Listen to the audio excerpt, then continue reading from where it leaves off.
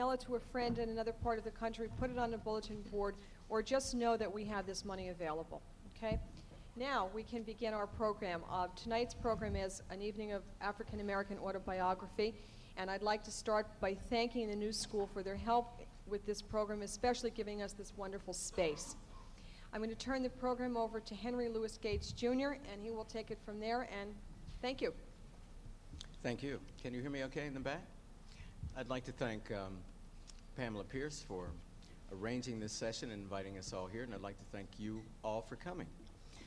So good evening. I'm Henry Louis Gates, Jr., and it gives me great pleasure to serve as the moderator for our panel this evening on African-American autobiography. Of all the various genres of literature comprising the African-American literary tradition, none has played a role or function more central than has Black autobiography. Ours is one of the very few literary traditions in world literature in which an author publishes as a first book her or his autobiography, thereby establishing her or his presence and career as an author through this autobiographical act, rather than, as for most other authors in most other traditions, at or near the end of a productive career, or at least after an author's other works have, as it were, generated sufficient interest in the life that has resulted in the world of words to be found in their works of imaginative literature. A familiar example of this phenomenon, of course, is Maya Angelou, who emerged as an author in America with her marvelously compelling and lyrical I Know Why the Caged Bird Sings. But this is true as well for two of our panelists this evening, Claude Brown and Itabari Njeri, whose own contributions to the tradition are considerable. Njeri's text playing a role for our generation of Black intellectuals that Brown's Man-Child in the Promised Land played at the cusp of a civil rights era that was giving way to the birth of the Black Power era. Deprived of access to literacy, to the tools of citizenship, denied the rights of selfhood by law, philosophy, and pseudoscience, and denied as well the possibility even of possessing a collective history as a people, Black Americans, commencing with the slave narratives in 1760, published their individual histories in astonishing numbers in a larger attempt to narrate the collective history of the race, as we called it. If the individual Black self could not exist before the law, it could and would be forged in language as a testimony at once to the integrity of the Black self and against the social and political evils that delimited individual and group equality for all African Americans. The will to power for Black Americans was the will to write, and the predominant mode that this writing would assume was the autobiography, the shaping of a Black self in words. And while fiction would seem to be the major genre practiced by Black writers today, the impulse to testify, to chart the peculiar contours of the individual protagonist on the road to becoming, clearly undergirds even the fictional tradition of Black letters, as Sarah Wright's marvelous first novel, This Child's Gonna Live, demonstrates with such power and with such force. Constructed upon an ironic foundation of autobiographical narratives written by ex-slaves, the African-American tradition, more clearly and directly than most traditions, traces its lineage to the act of declaring the existence of a surviving, enduring ethnic self, to this impulse of autobiography. If autobiography is our predominant literary genre, however, biography, the charting of another's life and times, has not emerged as historically as a major form of scholarship or writing within the tradition, despite the fact that over 400 collective encyclopedic biographical dictionaries were published between 1806 and 1950, very few individual biographies of Black subjects have been written by black authors, as if the fabrication of one's own life was too precious, too crucial, to be muddled with the registering of the contours of someone else's life. That is until Arnold Rampersad published his monumental 2-volume Life of Langston Hughes, a most compelling work written with the sophistication of the novelist's craft, recreating so vividly for us Hughes's fears and aspirations, his choices and his frustrations, his dreams and achievements. In the history of black scholarship, few gestures have been as seminal, as crucial to the shaping of an entirely new field as Rampersad's accomplishment has been. Dozens of black biographical projects are now underway, thanks in large part to Rampersad's subtlety and grace in recreating Langston Hughes. With this splendid group, 2 autobiographers, a novelist, and a biographer, we shall explore this evening the wonders and the ironies of the black tradition in autobiography. Our format tonight will be to ask each of our panelists to deliver opening remarks for about 5 minutes. In addition, Claude Brown, Itabari Njeri, and Sarah Wright will read from their works for another 3 to 5 minutes in order to bring black autobiography, as it were, to life for us. We will proceed in alphabetical order, but first, let me introduce our panelists. I returned to my hotel room last night after seeing Spunk at the Public with Arnold Rampersad and his wife, Marvina White, to learn that Sammy Davis Jr. had died. Now, given our topic for this evening's panel, I could not help but recall Sammy Davis Jr.'s first autobiography, Yes, I Can, published in 1965, which quickly became a bestseller. Such a bestseller, in fact, that I was able to purchase it even in our local newsstand in the village of Piedmont, West Virginia, soon after the Watts riots. Davis's tale of woe and triumph was inspirational for me and led me to search for other black autobiographies.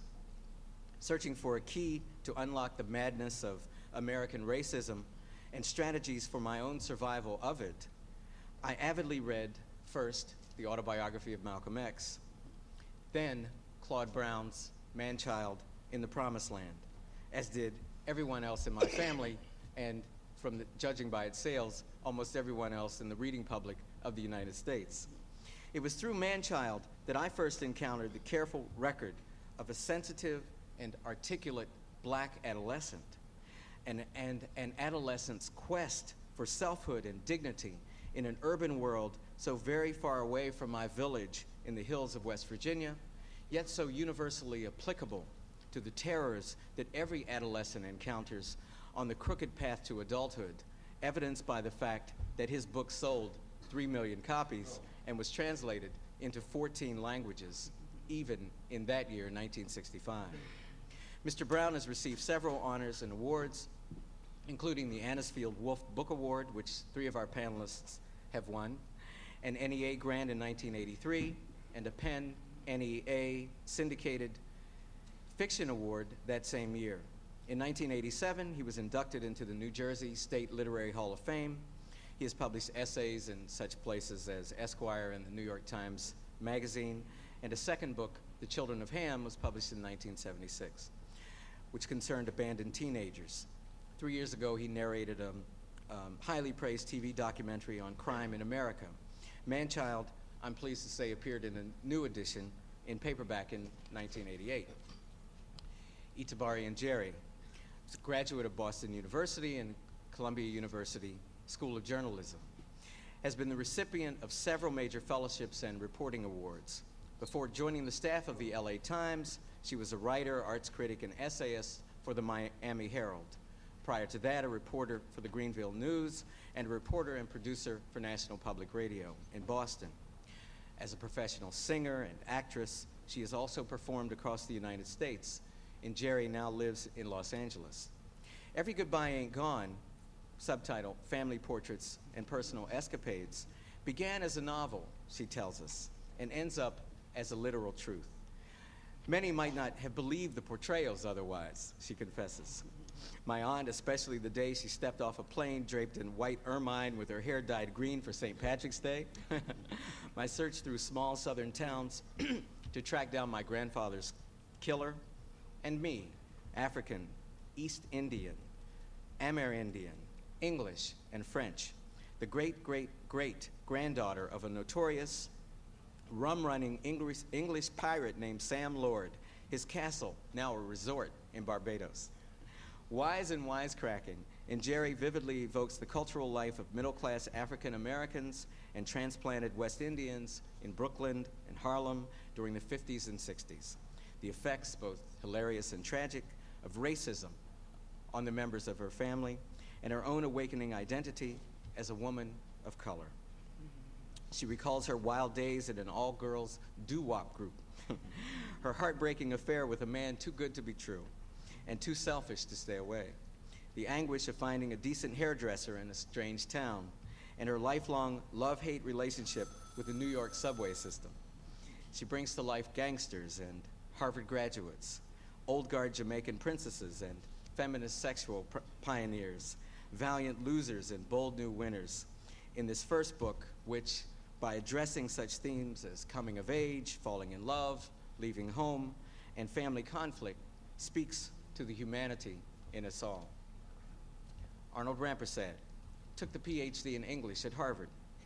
He has taught at the University of Virginia, at Stanford, at Harvard, Rutgers, and Columbia, where he is, for another month, the Zora Neale Hurston Professor of English.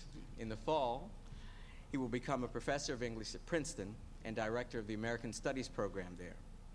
Arnold Rampersad is the author of 4 books, including Melville's Israel Potter, The Art and Imagination of W.E.B. Du Bois, and the 2-volume Life of Langston Hughes.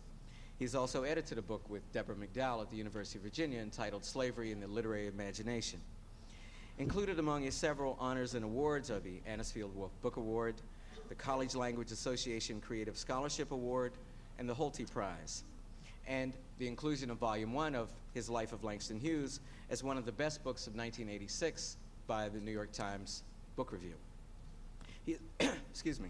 He has also received fellowships from NEH, Rockefeller, and Guggenheim. And finally, Sarah Elizabeth Wright. Sarah Wright was born in Maryland and studied at Howard, Cheyney State, the University of Pennsylvania, the New School, Long Island University, SUNY, and the National Association of Poetry Therapy.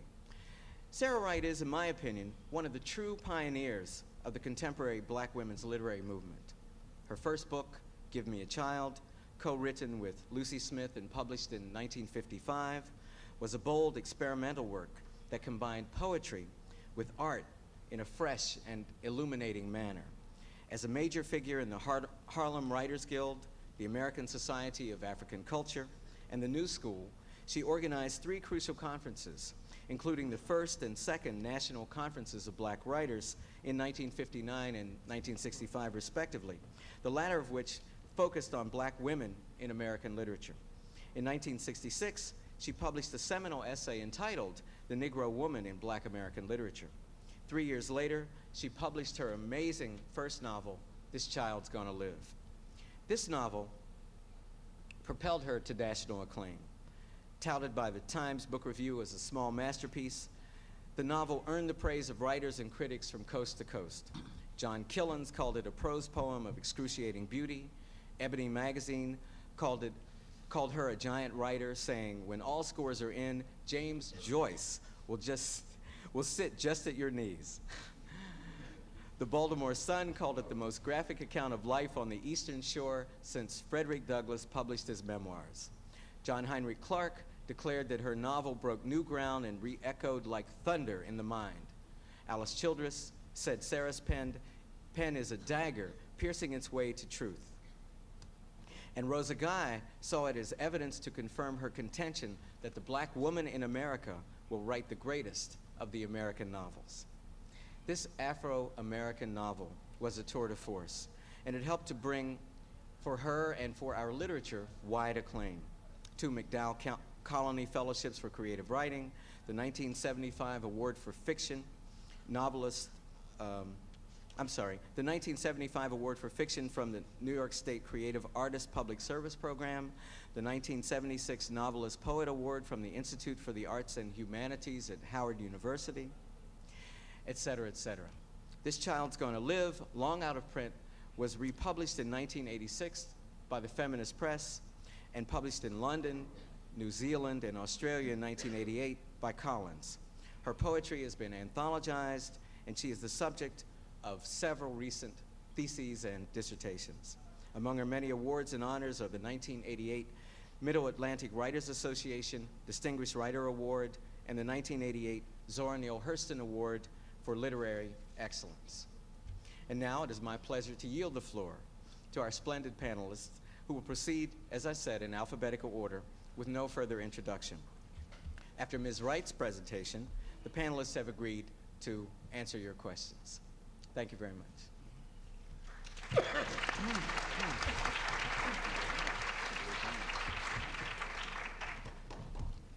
Claude Brown. Hi. It's indeed a pleasure to be here this evening, get an opportunity to share my thoughts on the African-American autobiography with you. Of course, the African-American autobiography derives from the slave narrative tradition, and it's a testament to the indomitability of the African-American spirit through centuries of captivity in a brutally hostile and oppressive land. It derives also from an oral tradition, coming from which is what the slave narrative is, of course. And in my case, it came from so many years of listening to my father and my mother talk about what had happened down home. Now, most of you who are familiar with African-American culture know that most of us who are urban dwellers or who've been urban dwellers for the past 50 years had our origins down home. Down home, of course, was the rural South, Alabama, South Carolina, Georgia, North Carolina, at places like Mississippi, et cetera. Well, it's like the folks who came up there in those regions who were black had a almost horrid history, almost totally horrid. You'd hear stories that you wouldn't believe, and you knew it was true. You knew because it made you understand the behavior of your parents, which you found humiliating at times as a child. But then, in my case, which was not usual, a bit unusual, I had an opportunity to sort of share that experience by spending a year in the rural South, South Carolina, in from 1946 to 1947, when I was 9 years old. Well, and then I had the experience of being exposed to that slave narrative, enriching by also listening to the tales of an even more incredible existence, incredibly horrible that is, from my grandparents who had come up just after slavery. And they told these stories around a fireplace at night, in an atmosphere, usually to a kerosene lamp, because we didn't have electricity, we didn't have running water. This was the real, rural, almost primitive South. And it was almost like listening to another world in a far-off place. And in becoming receptive to this oral tradition, you learn to hear a kind of sing-song rhythm in it. When my grandparents told me the stories of Mr. So-and-so, or Miss So-and-so, which would have been Master Charlie or Miss Ann, what have you, they would almost sometimes go into a whisper. But the stories, each phase had a sort of special nuance which was reflected in the tone and in the rhythm of what they told. They made these stories sing, laugh, and cry. And when I started writing, maybe it was my good fortune not to be a writer. I never, took any literature courses, I only took very little English at Howard University and in high school. And I became a writer by accident. And so I suppose all I really knew about writing was the stories that I'd heard, how to tell a story. Yeah? And I knew how to tell a story, how to make a story sing, a sentence sing, how to make a phrase sing, how to make it laugh, how to make it cry on the written page. Now, I became a writer accidentally. How? Because somebody asked me to write a book. Yeah, and it took a lot of persuasion on my part. Of course, I used to write for little magazines like Dissent, what have you, in the late 50s, but I had no intention of attempting to write a book. And then one day, what happens is that I was approached by a senior editor at Macmillan who said, "Hey, I'd like for you to write a book." And I'm saying, "Hey, man, like, I can't write a book. Hold your money." And I said, I wouldn't even know how to go about outlining a book. And he says, "Oh, there's nothing to it. I said, because I told him that, the longest thing I've ever written has been a short story or an essay the length of about 20 pages. He says, "Oh, well, that's easy. You can write a book simply because there's nothing to it. To write a book, all you have to do is, like, write about 20 of those short stories or essays of 20 pages in length and just string them together." And you say, "Oh, yeah, is that simple, man?" Well, like, I might try it, but, I'm going to be busy, man. I'm in school. This is my sophomore year at Howard. And I'm going to be working in the post office full time. And I really won't have time to do it. So, I can't take your money. And he says, "Well, we'll give you a couple years to do it. And not only that, can't you use $2,000? And at this time, for a struggling student in 1961, $2,000 seemed to be all the money in the world. So after about the third scotch, you say, "Okay, man, it's your money. Show me where to sign." And then you're committed. And not only that, you are contractually bound. And, so I had no idea how to go about doing this. And then, I had contracted to write a book about Harlem. And I said, "Well, I know a little bit about Harlem, but not enough to write a book on." And then one day, and I went along procrastinating for about 6 months. Then one day, I was seeing someone off at the train station in Washington, D.C., and they used to have these in the restaurants and drugstores. They used to have these little paperback racks. They wouldn't have them now because people steal them all. But they were sort of free, and, the paperbacks were about 95 cents. And I picked up one. I thought I'd read everything that Richard Wright had written, but I picked up a collection of short stories titled 8 Men by Richard Wright, and went home to the dorm, opened the book, read it that night, and when I finished about 4 o'clock in the morning. I got up and put the first sheet of paper in the typewriter and started to write. I didn't know what at that time. It turned out to be Man, Child in the Promised Land. And there I was writing before I knew what I was going to write, how long I was going to write. And then suddenly, I guess after about a dozen pages, I said, what am I writing? What is this book going to be about? They said, "Well, they wanted a book about Harlem." I said, "Well, I've written a few articles about Harlem and essays. And why don't I write a book about growing up in Harlem? That's my life story. And I can make a book out of it. And that's really the only thing I know enough about to write a book on." And thus we had Man Child.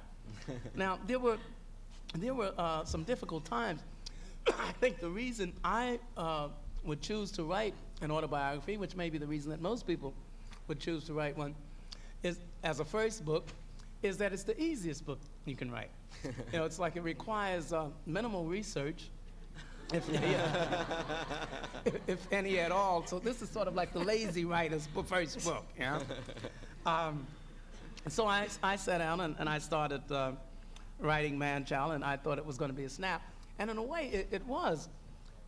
But but there were certain things, certain factors that I hadn't counted on, such as, you have to do a lot of psychological regression when you're doing this, and it can be difficult if you don't have time to just concentrate on that for, say, a year or 6 months. I think I could have written Man-Child in about 3 months, had I had nothing else to do. But going to school and working full time, and I just gotten married and all that, it didn't allow for a lot of time.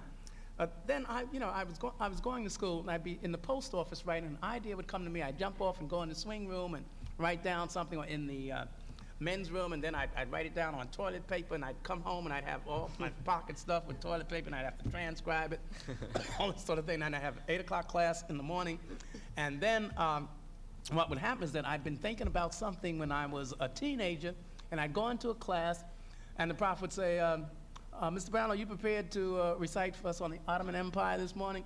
I was a political science major. And I'd say something like, nay, baby, not yet. And he'd look at me, and he'd say, Mr. Brown, are you with us this morning? And I'd say, oh, look, I'm sorry, Dr. So-and-so, would you give me a moment or two to, get myself together? And say, yeah, please do. And we'd come back. And this was going on for a long time, because what would happen is that I'd go right from my typewriter into the classroom, and I'm really still back there when I was 15 years old and speaking slang on the streets of Harlem. And that was the major difficulty for me in writing this. And of course, there were some painful things that you had to remember and didn't want to remember. But that was the main reason I chose an autobiography. And it turned out to be very rewarding for me, emotionally, more so than financially. I only got $2,000 up front, which was okay for a first book back then. And but of course, I suppose, as you know, it's been extremely more rewarding financially since then. So I can go on, but I think Thank you. I'll turn it over to someone else. But will you read now? Yeah. Okay, good. You want to read now? Oh, yeah, okay. We want you to read now. Yes. Okay, look, the section I chose to read from Man-Child is one that I feel is one of the most moving sections. First of all, I'd like to tell you something. It's like we never know. You see, the reason I had no intention of becoming a writer when I went to school. I went to undergraduate school and graduated, and then I went to law school because I wanted to become a lawyer. And the reason I wanted to become a lawyer instead of a writer, and of course the year I entered law school was the year that Man-Child hit the bestseller list. And the reason I wanted to become a lawyer is because I said, well, you write and you write, and you never know what people think of your writing, I mean, or if it really does anything, if it has any effect on the society, on the mores, or, on the problems of the society. And so I said, I've got to do something where I know, I'm going to be effective. Where, you go to court in a case, you either win or you lose as an attorney. So I went on to law school. And, I got a lot of letters when Man-Child was published from people, fan mail, saying, your book has changed my life and it will never, never be the same and all that. And I'd say, yeah, but being a skeptic by nature, I'd say, yeah, but I wonder for how long, And anyway, one day I decided to do a book on the evolution of opiate usage in America. And I figured the best way to go about that would be to consult with the experts, in quotes, in the society. One of the first experts I wanted to talk to was Vincent Dole. Dr. Vincent Dole is the inventor of the methadone programs in this country, which there's one in practically every country in the world today. And I knew he was at excuse me, Rockefeller University. And I knew a couple people who knew him, and I asked them to give me an introduction. And they kept procrastinating about it. So after about 6 months, I became disgusted. Please forgive me, I've got a cold, but I think it's on its way out. It just hasn't left soon enough, so bear with me. But anyway, it's like, one day I got tired of this. I picked up the phone after about 6 months and said, hello, I'd like to speak to Dr. Vincent Dole. And to my surprise, a voice said, okay, just a moment. And then another voice came on and said, hello, Dr. Dole's office. I said, hello, my name is Claude Brown, and he doesn't know me, but I'd like to speak to Dr. Dole. And the woman said, oh, okay, just a moment. And then a voice came on and said, hey, hello, this is Vincent Dole. And I said, hey, Dr. Dole, you don't know me, but my name is Claude Brown. I'd like to speak to you. I'd like to consult with you on a book I'm doing. I'm contemplating doing a book on the evolution of opiate usage in America And I think you're one of the most knowledgeable people in the country on the subject, and I'd like to consult with you. It wouldn't take more than about 4 hours of your time. We can do it whenever it's convenient for you. We can do it in a week, 1 hour a week, 1 hour every month, whatever. And so he says, okay, fine. When would you like to do it? I said, whenever it's convenient for you. He said, what about tomorrow? I said, tomorrow's fine. So I went over there tomorrow, and the next day, and we sat and we talked for about 4 hours. I looked at my watch, and I said, oh, Lord, I'm terribly sorry, and I was very apologetic. I said, I'm terribly sorry, Dr. Dole. I know you're an extremely busy man, and I've wasted all your time. He said, no, that's okay. I enjoyed the conversation. The man was, really fascinating to talk to. And he says, we can do it again. I said, yeah, but look, if you'd grant me another interview, I'd do it in an hour. We can do it in an hour now, whenever you want to. And he says, okay, when would you like to come back? I said, well, whenever it's convenient for you. He said, what about tomorrow? And then I became very suspicious. I said, perhaps this is not Dole. This might be some this might be some nut who's an imposter, escaped from Funny Farm, who's here pretending to be Dr. Dole. So I'm gathering my things, and I'm ready to leave. And just as I was about to leave, he said, Mr. Brown, I have a confession to make to you. And of course, I was puzzled about this. And I said, a confession? And he said, yes. He said, I knew who you were, the moment you mentioned your name over the telephone. He says, as a matter of fact, you are responsible for the work I've been doing for the past 13 years. And I said, oh, I thought you were working on the methadone program for the past 13 years. And he said, yes, I was. I have been. He says, but in 1965, when your book came out, I read it. And I was so moved by that book, by the chapter you titled The White Plague, about heroin coming to Harlem, that when I put that book down, I said I had to do something, about this problem. And that's when I started the methadone experiments. Therefore, indirectly, you're responsible for the methadone program. I said, oh, Lord, I don't know if that's good or bad, but anyway, I did reach somebody, and I finally knew, that man-child in the promised land had reached somebody. Okay, now that's a section, but it's not long enough, and I don't think that's the most moving section. But what I think is the most moving section is what I'm about to read to you. Okay, and I'll do it rapidly since I told you that and took so much time. Okay, I never got too involved with drugs, but it gave me a pretty painful moment. I was walking down 8th Avenue, and I saw somebody across the street. It was a familiar shape and a familiar walk. My heart lit up. The person looked like something was wrong with her, even though she was walking all right and still had her nice shape. It was Sugar. She was walking in the middle of the street. I ran across the street and snatched her by the arm. I was happy. I knew she'd be happy to see me because I hadn't seen her in a long time. I said, Sugar, hey, baby, what you doing? You trying to commit suicide or something? Why don't you just go and take some sleeping pills? I think it would be less painful and would be easier on the street cleaners. I expected her to grab me and hug me and be just as glad to see me, but she looked around and said, oh, hi. Her face looked bad. She looked old, like somebody who had been crying a long time because they had lost somebody, like a member of the family had died. I said, what's wrong, baby? What's the matter? She looked at me and said, you don't know. I looked at her and she said, yeah, baby, that's the way it is. I've got a Jones. And she dropped her head. Well, anyway, come on out of the street. I don't care, Claude. I just had a bad time. You know a nigga named Kerry who lives on 148th Street? I don't know him. Why? He just beat me out of my last $5 and my Jones is on me. And it's on me something terrible. I feel so sick. I was so hurt and stunned, I just didn't know what to do. I said, come on, Sugar, let me take you someplace where I know you can get some help. Look, there's a man in East Harlem, his name is Reverend Eddie, and he's been doing a lot of good work with young drug addicts. And I think he could help you. He could get you into Metropolitan Hospital or Manhattan General, one of the places where they've started treating drug addicts. Come on, you've got to get a cure, baby. You've got to get a cure, baby. That life's not for you. I pulled on her and she said, Claude, I'm sick. There's only one thing you can do for me if you really want to help me. There's only one thing anybody can do for me right now, and that's loan me $5 to get me some stuff because I feel like I'm dying. Oh Lord, I feel so bad. I looked at her and she was a part of my childhood. I just couldn't stand to see her suffer. I only had one $5 bill and some change. I said, look, baby, why don't you get off this thing, because it's going to be the same story tomorrow. You'll just be delaying it until another day. Look, Claude, I'll go any place with you, but I can't go now. In a little while, I'm going to be laying down in the street there, holding my stomach and hoping a car runs over me before the pains get any worse. Shit, come on with me. I'm not going to give you another $5 to go and give it to somebody and get beat again. Come on with me. Come on to 144th Street. I know somebody there who's who's got some drugs, and I understand it's pretty good. I'll get you some drugs and take care of that.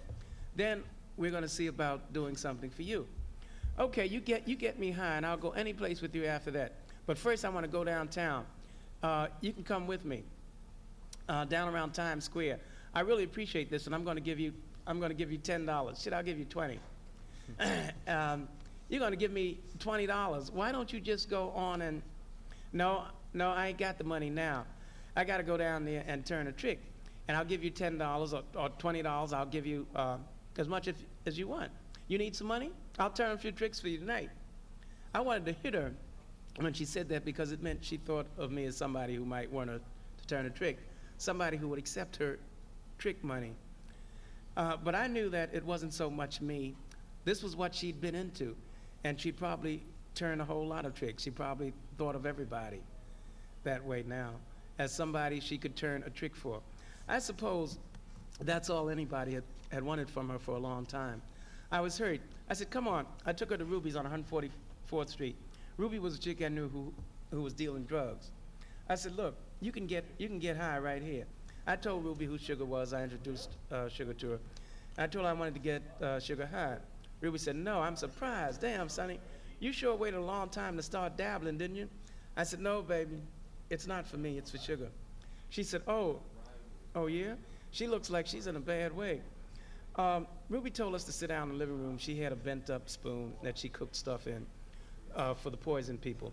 She cooked some for Sugar. While Sugar was waiting for her to cook, I asked her, Sugar, what's been happening? The last time I heard about you, you were dancing with a popular troupe, and you were doing good. Yeah, I was dancing, but I haven't done any dancing in a long time. I guess not. What happened? You were doing good. You had finished high school. I thought you were really going to do things. You were a damn good girl. I asked her what had happened to the young cat that she had eyes for when I wanted her to be my woman about 5 years ago before. Oh, that was just one of those childish flames that burned itself out. Yeah, I heard you'd gotten married. Was it to him? No, it wasn't to him. He wasn't mature enough for anybody to marry. Well, what happened with the marriage? It's a long story, Claude, but I guess I owe it to you. No, babe, you don't owe me a thing. Save it, if that's the way you feel about it. No, I want to tell you. I want to tell you anyway. I guess you're the one I've been waiting to tell it to. Do you remember a boy on 149th Street by the name of Marvin Jackson? No, I don't. No, I don't know him. Anyway, he used to be in a lot of trouble, too, around the same time that you were raising all that hell. I think he was a year or two older than you. When you were at Warwick, he was at Caxsackie. He came out about a year after you did. He was a lonely sort of guy. He seemed to really need somebody. Claude, you know what I think? I think all my life I've been looking for somebody who needed somebody really bad and who could need me. Who could need all of me and everything that I had to give him. I said, yeah, baby, I think I know. We got married in 1955 for about a year. We were happy. Marriage was good. I thought this was something that would last and last for a long time. Yeah. Claude, I hope you don't have any place to go tonight. The first thing I want to do after I get high is go down and turn a trick and get some money. Look, girl, stop saying that. Stop saying that before I beat your ass. She looked at me and smiled and said, yeah, won't you do it? I think I'd like that just for old time's sake. And she went on with telling me about marriage. For the first year, we were happy. She was working, and I was working for about a year. He started going out nights and staying real late. He'd get up out of bed at 1 o'clock in the morning, go out, and come back about 4 or 5. At first, I thought it was another woman or something like that. I thought it was for a long time until I found out. At first, he just started going out and staying for a few hours. After a while, he started going out at night or early in the morning and not coming back for 2 or 3 days. I got worried. After a while, I couldn't work. I had a miscarriage about a month before he started staying out all night long. I was kind of sick. I was weak. and I would get worried and couldn't go to work in the morning. Once when he came home, I asked him where he'd been, and he just said, "I had to go out, baby." I knew he knew a whole lot of shady people because he'd been in street life for a long time, most of his life. And he knew a whole lot of characters who I didn't want him to bring around the house, who he was respectful enough not to bring home. I didn't ask him too much about these people. I didn't try to butt into his business because we just had this understanding. We never talked about it. That's just the way we understood each other. I knew him, and I knew he loved me. I think he loved me more than anybody ever loved me in all of my life before. That's what made it so bad when he started staying out all night. All the love I had finally found, the love that I'd been seeking so strongly all my life, was being threatened. It made me sick. I'd wake up in the morning and feel that he wasn't there, and I became so scared. I felt like a little kid hiding in the closet from monsters. My eyes just started pushing the water out. Heat waves would swell up and come out of my eyes in tears. That's how I felt. It wasn't a thing of body with him. It wasn't a thing of flesh stuff. He didn't even know that I had a body when I first met him. He didn't like me. He couldn't stand having me around. One day he had something kind. He said something kind. I realized that it wasn't just me that he disliked, it was everybody. And he was lonely. He needed somebody. And I knew that the somebody could have been me. I never felt so unalone, until I met this guy. I never felt as though I had anybody or anything but him. I would have lived with him or done anything he asked. I would have went out on the street corners and tricked for him if that was what he wanted me to do, because he became a part of me and I wanted him just that badly. But he really loved me. He didn't expect anything out of me. That wasn't the worst part of it. I thought he was getting money from me to give to another woman, because sometimes he'd be going into my handbag in the middle of the night and he'd take money out of it. Then he'd be gone. Maybe he'd come back later that night, or maybe he wouldn't come back until the next day or 2 days later. It scared me. Anyway, one night he was laying next to me sleeping. I should have suspected it because I came up in Harlem and I knew what was going on. I don't know, I guess I was so frightened about this other woman thing that I couldn't see the symptoms. He seemed to be almost losing his nature. He would, you know how if a guy wakes up in the morning and he's a young guy, he usually has a piss hard on, but he'd be as soft as a rag all the time. I was wondering if it was just that he was getting tired of me. Maybe I was making him lose his nature because he didn't want to be bothered with me anymore. I just got so afraid of this, and I should have known what it was. Anyway, he didn't eat. I became afraid of this thing. I became afraid to ask him, "What's wrong?" I wanted to say, "What's wrong, Mel?" But I was scared. I was so afraid he might say, "Look, I'm tired of you, and I've got to get out of this thing." I thought I was going to come home one day, and he'd be gone. But it was getting to be too much for me to keep quiet about, because when he woke up at night and started leaving, I would be awake most of the time. I'd be telling myself for a week, "Look, I'm going to ask him the next time." But still, I was scared. I was scared of losing him, and I'd already lost him in that love thing. One night he got up and I asked him. I said, "Mel, turn on the light, please." He had been nervous. I hadn't been sleeping for over a week because I used to lay awake and wondering if he's going to go out tonight or maybe he's going to come back to me. Our sex life had been dwindling away to almost nothing. I thought maybe tonight he'll play with me. I kept hoping. When he got up to dress that night, I asked him to turn on the light. He was real nervous. He just said, "Bitch, go on to sleep and don't bother me." I was kind of hurt because he'd never said anything like that to me. We were real sweet to each other. This was crazy. I could never imagine him saying this to me. When he said that, I had to jump up and turn on the light. There are 2 more pages. It's kind of long, isn't it? but very moving. Yeah, but wait a minute. It's almost up. No, it's only a page and a half. Okay. I had my scream already. I told you what. I timed it. It was only 5 minutes. I told you what I was going to tell him about the other woman and all that sort of thing. When I opened my mouth, I could taste the tears. I heard myself talking to him in a real soft voice. I was saying, Mel, please tell me where you're going. He said, look, baby, go on to sleep and don't worry about me. Try and forget me. Imagine that I never even lived, because I think my life is over. I don't want to ruin yours. I'm going out tonight, and I'm not coming back. I said, where you going? Tell me something. He got mad. He'd been getting irritable for a long time. He just snapped at me, and he said, shit, if you got to know, I'm going to my first love. When he told me this, it stunned me. I felt as though I'd been hit in the face by a prize fighter. Everything was quiet. I was stunned, and I think he knew it. It was as though lightning had struck the house, and now all was silent. Then I said, Mel, I thought I was your first love. He just said, no, baby, you're not my first love. He said, stuff is my first love. I said, what do you mean, stuff? He said, you've heard of the shit, haven't you? Doogie, heroin? I wanted to cry. But it didn't make sense because I was already crying. I didn't know what to do. I just said, oh, no, it couldn't be. He left. When Sugar said that bit about he left, she tried to smile. I felt uncomfortable.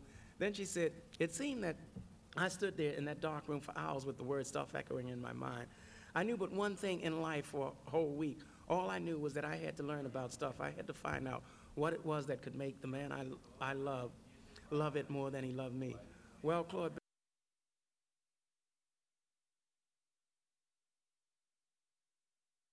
syringe with a spike on the end of it. She was holding it upside down. I'd given her the $5 when I first came in. She handed the spike to Sugar, and Sugar paid it no mind. She just rolled down her stocking and pinched her thigh. I saw the needle marks on her thigh.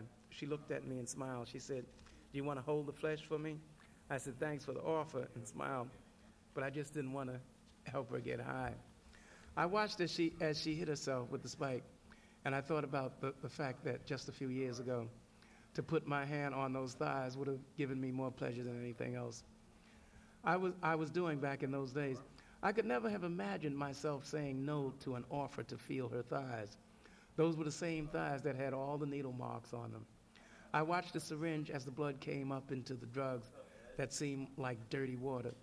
It just filled up with blood, and as the blood and the drugs started its way down into the needle, I thought, this is our childhood. Our childhood had been covered with blood, as the drugs had been covered with blood and gone down into somewhere I wondered where. I wanted to say, Sugar, I'm sorry. I'm sorry for the time I didn't kiss you at the bus. I'm sorry for not telling people that you were my girlfriend. I'm sorry for never telling you. She had an overbite, and people used to make fun of it. I'm sorry for never telling you that I loved you and for never asking you to be my girlfriend. I wanted to say I'm sorry for everything. I'm sorry for ever having hesitated to kiss you because of your buck teeth. Sugar took the spike out, and she patted herself. She started scratching her arm and went into a nod. That's some nice stuff, she said. I got up, went over to where Sugar was sitting, bent over and kissed her. She smiled and went into another nod. That was the last time I saw her nodding and climbing up on the doogie cloud. Great.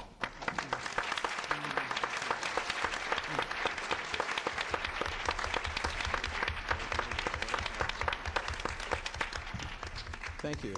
Thank you very much, Claude Brown. Itabari Njeri. It's only when I'm asked to participate in panels such as this one that I give a whole lot of thought, conscious thought that is, to literary theories or traditions. But I've always read, and what I read most and enjoyed most when I was young were biographies and autobiographies, everyone from Kate Smith, whose life I devoured at the age of 9, sitting down one afternoon in Atlanta during the summer, to people, the classics of the genre, Up From Slavery, Booker T. Washington, and of course, I Know Why the Caged Bird Sings. But this was a loving task to go back through these classic texts, and as I did re-examine those books that are part of the tradition of Afro-American biography, there is one overriding theme among many, and that is how I got over. And if I got over, you can get over too. As a matter of fact, before I started looking at these texts, after I do readings, as I do from my book, I started saying, gee, when I finish reading, I think I'm going to burst into, how I got over, how I got over. It would make me feel better after reading some of the things I do, But how I got over, again, is embodied in most of these texts, and of course the tradition begins with the slave narratives. And How did they get over? Well, of course, it was this abiding faith in a force beyond themselves, God, religion, to help them through this crucible of slavery and afterwards trying to manage chasing the illusory freedom that we sought in the North.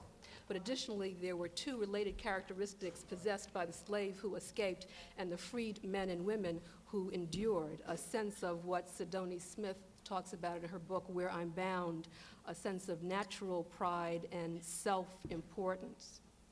To maintain that spirit of self-importance and natural pride was a monumental task given the mass that the African-American slave wore and that our ancestors still don daily, but many did. And there is a wonderful passage from Six Women Slave Narratives, part of the Schomburg Library Collection, edited, of course, by Skip Gates. And there is a section in the narrative of Lucy Delaney that I want to just read for you briefly. She's talking about her mistress, Mrs. Mitchell. Mrs. Mitchell was scolding vigorously, saying over and over again, "Lucy, you don't want to work. You are a lazy, good-for-nothing nigger." I was angry, says Lucy, at being called a nigger and replied, "You don't know nothing yourself about it, and you expect a poor, ignorant girl to know more than you do yourself. If you had any feeling, you would get somebody to teach me, and then I'd do it well enough." Now, it takes a bit of guts, to do that, then and now. But that spirit is what I think is pervasive in the tales of those who escaped slavery and those who have endured in its aftermath. When you look at what is special about the tradition, what is special about our tradition, if you compare, for instance, the autobiographies of Benjamin Franklin to Booker T. Washington, you find that both of them follow this line of the Horatio Alger myth. The fundamental ethos behind that myth, of course, is that the hero is an economic materialist and an industrious, self-made business person who views the world as material to be conquered in his rise to success. He's a public man, a man of action who sees his identity and self-fulfillment derived through his social usefulness. But the difference between, as you see in the biographies of someone like Booker T. Washington and Benjamin Franklin, is that for a black person, their identity is inextricably linked to that of the group. And you find that while Benjamin Franklin has success and uses that to aid his society, his community, that is secondary to what his goals are. It is primary for Booker T. Washington and for black people of his generation and since to see their fulfillment in satisfying the needs of the group. And one finds that this is still an issue in contemporary Afro-American life. It's an issue for me. I mean, I'm in my 30s now, and I hope when I write my next book about my family, perhaps another 30 years from now, I hope I have something worth writing about, that I will have resolved some of the issues of identity that I struggle with and that other African-Americans struggle with, this duality, of course, that Du Bois talks about, being black and being American, but also dealing with the socially imposed definitions of self that come not only, as it did during slavery, from the slave system and from the institutionalized racism pervaded by the larger culture, but also the definitions imposed upon us by our own ethnic group. When one looks again at this tradition and the specific role it has played in American society, you find that because, of course, black autobiography is tied to black culture, the autobiography is at the moral center of American life because the history of blacks in the United States has been consistently interwoven with the issues that determine the fight to realize the Constitution. The slave narrative functioned as an early form of protest literature. Its purpose was to expose the nation to the evils of slavery and to provide moral instruction. And through the vehicle of autobiography, writes Sidoni Smith, perhaps the most effective vehicle since it personalized the argument, rendering the experience immediate and concrete rather than abstract and general. That was very important to me. I was approached to do my book by my publisher who had seen essays in the Los Angeles Times about my family.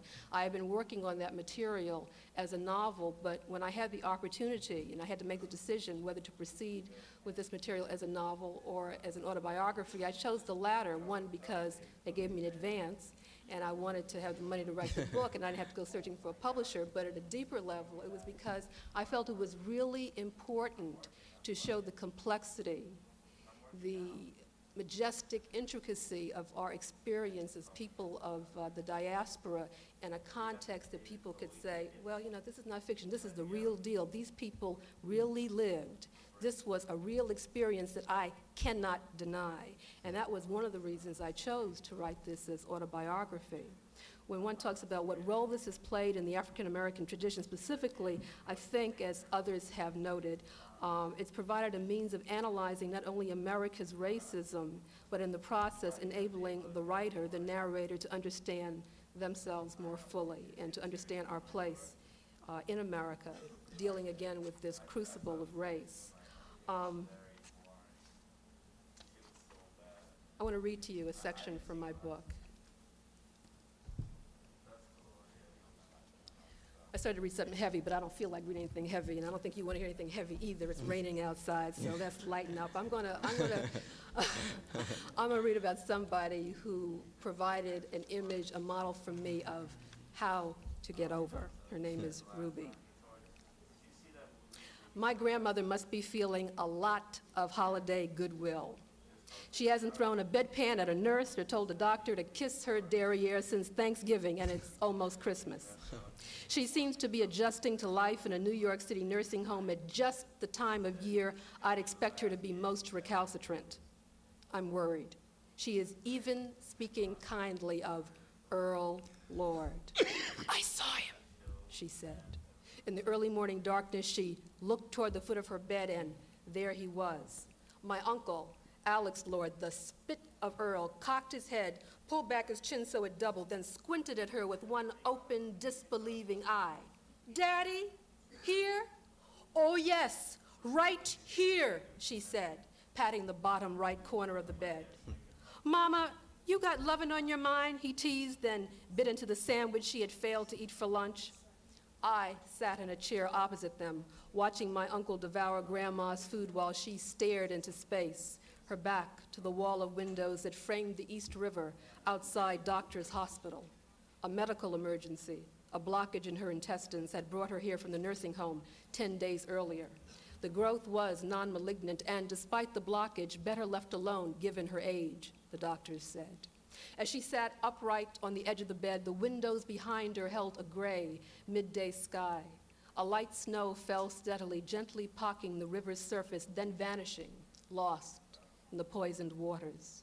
She sat captured in the cityscape, but her mind wandered beyond its dimensions. As it did, her countenance seemed all-knowing. Her spoken, splintered thoughts seemed to say the past had been retrieved and made intelligible to her. She tossed a fragment at no one in particular. My mother, if only I had known. My uncle eyed her. His arms were across his chest. He'd polished off the sandwich, and he called my name, my grandmother said, her eyes tightly closed. Who did? My uncle goaded. Your father, she said firmly. You sure, Mama? She puffed up defiantly. Yes, she said, as if it were the answer to all questions for all time.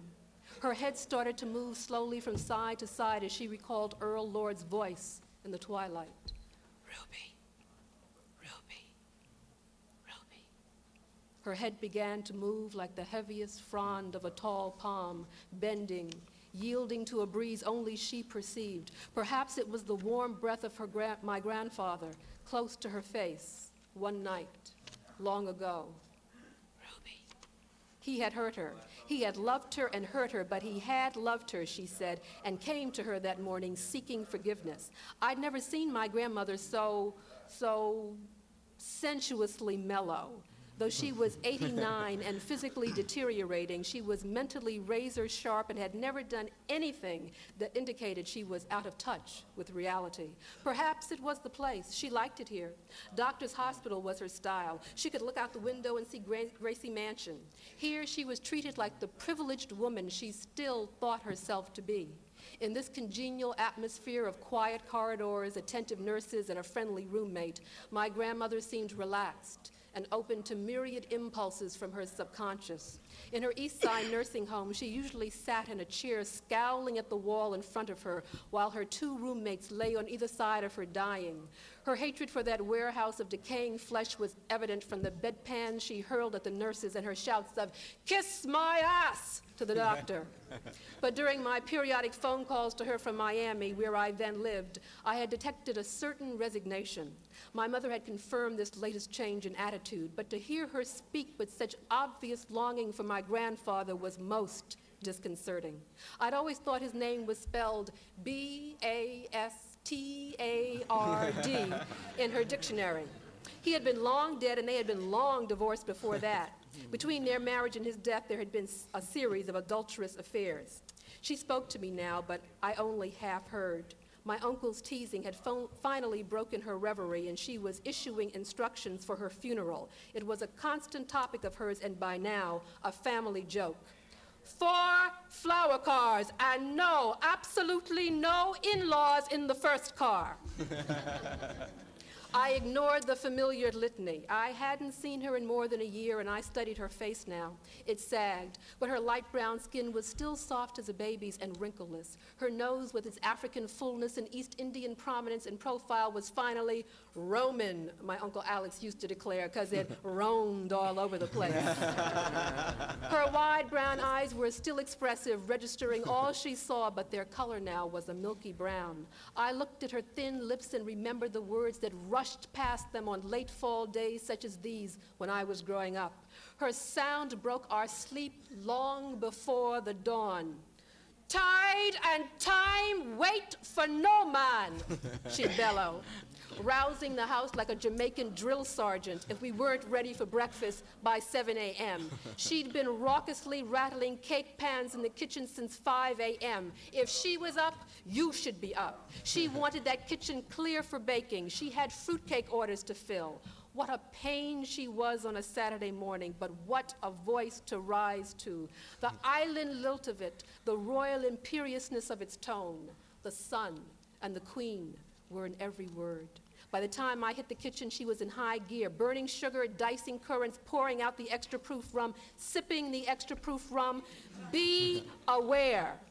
The cake my grandmother made bore no resemblance to the pale, dry, maraschino cherry-pocked fruit cakes most Americans know. This was a traditional West Indian fruit cake, and an exquisite variation of it at that. As a little girl and since, I've been to more than a few West Indian celebrations where the host served a dry, crumbling, impotent confection and dared to call it fruitcake.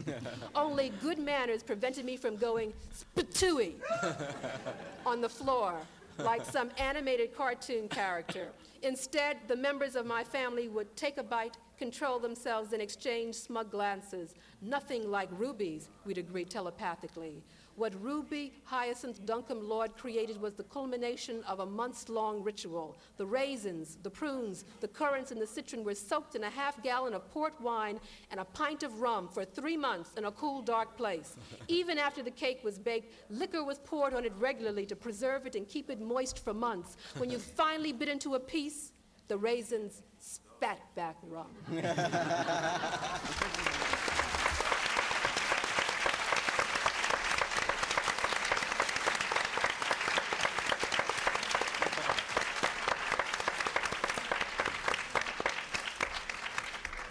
Thank you very much, Itabari. That's wonderful. Arnold Rampersad. Well, you can see why very clearly. I mean, I consider myself and have been considering myself very fortunate to be invited here with such a stellar group of people who actually write what I would call creatively. So I do think I'm very lucky to be here. And I'm going to try to restrict myself to about 5 minutes worth of observation on autobiography. I was asked to speak for no more than 5 minutes. I was not asked to read from my autobiography. And I was going to protest until I realized I hadn't written an autobiography. Didn't have an autobiography, although I've been feeling lately an autobiographical stirring. So I don't know what. I'm approaching this very literally. I've been asked to respond to certain questions. We all were asked, I think, and I'm just going to go down the 4 questions and try to respond to them in some order. especially from the point of view of someone who has taught. I mean, I haven't written an autobiography, but I've been teaching autobiography for a very long time. Autobiography in Black America, autobiography in general. I guess those who cannot teach, we know that. What is special about the tradition of autobiography? That's the first question posed by Pamela Pierce and Skip Gates. And as we've heard again and again, I'll endorse it. And what is special about the tradition, as far as Black America is concerned, is the absolute centrality of the form from the slave narratives down to our own time. The white abolitionist Theodore Parker in the 1840s remarked on this new genre of slave narrative and said something about it which I think still holds a great deal of truth. He said at the time that the slave narrative represented the only truly original contribution of Americans to literature. And he also said at the time that you read a slave narrative and you find in it all the magic, all the original romance of what it meant to come to America from a distant shore and to set out on an enterprise of recreation, of finding yourself, of a personal achievement. That, I think, is still true. I've been reflecting on what is particularly special about the tradition of Black American autobiography. And what I've come up with as an answer is this, that it is remarkable that, to me, that autobiography has remained so central to Black American culture. And I think that that is both a good thing and an indictment of the culture as a whole, that these fundamental questions of who you are, defining yourself against a hostile environment, should still be so important that they are perceived as being absolutely central to one's life. I think we should, in the history of this country, have been past that point. But we are not past that point. So it still remains supremely important for a Black American to examine himself or herself and to see what it is he or she stands for against the environment, against the past, against the present, against the future. It's both an opportunity and something, I think, to be regretted. It was Henry James who said that it is a complex fate being an American, and I think Black Americans would agree that it is a particularly complex fate being African American, and that complexity, I think, is reflected in the extent to which we write autobiography. Next question, what role has it played in American society generally?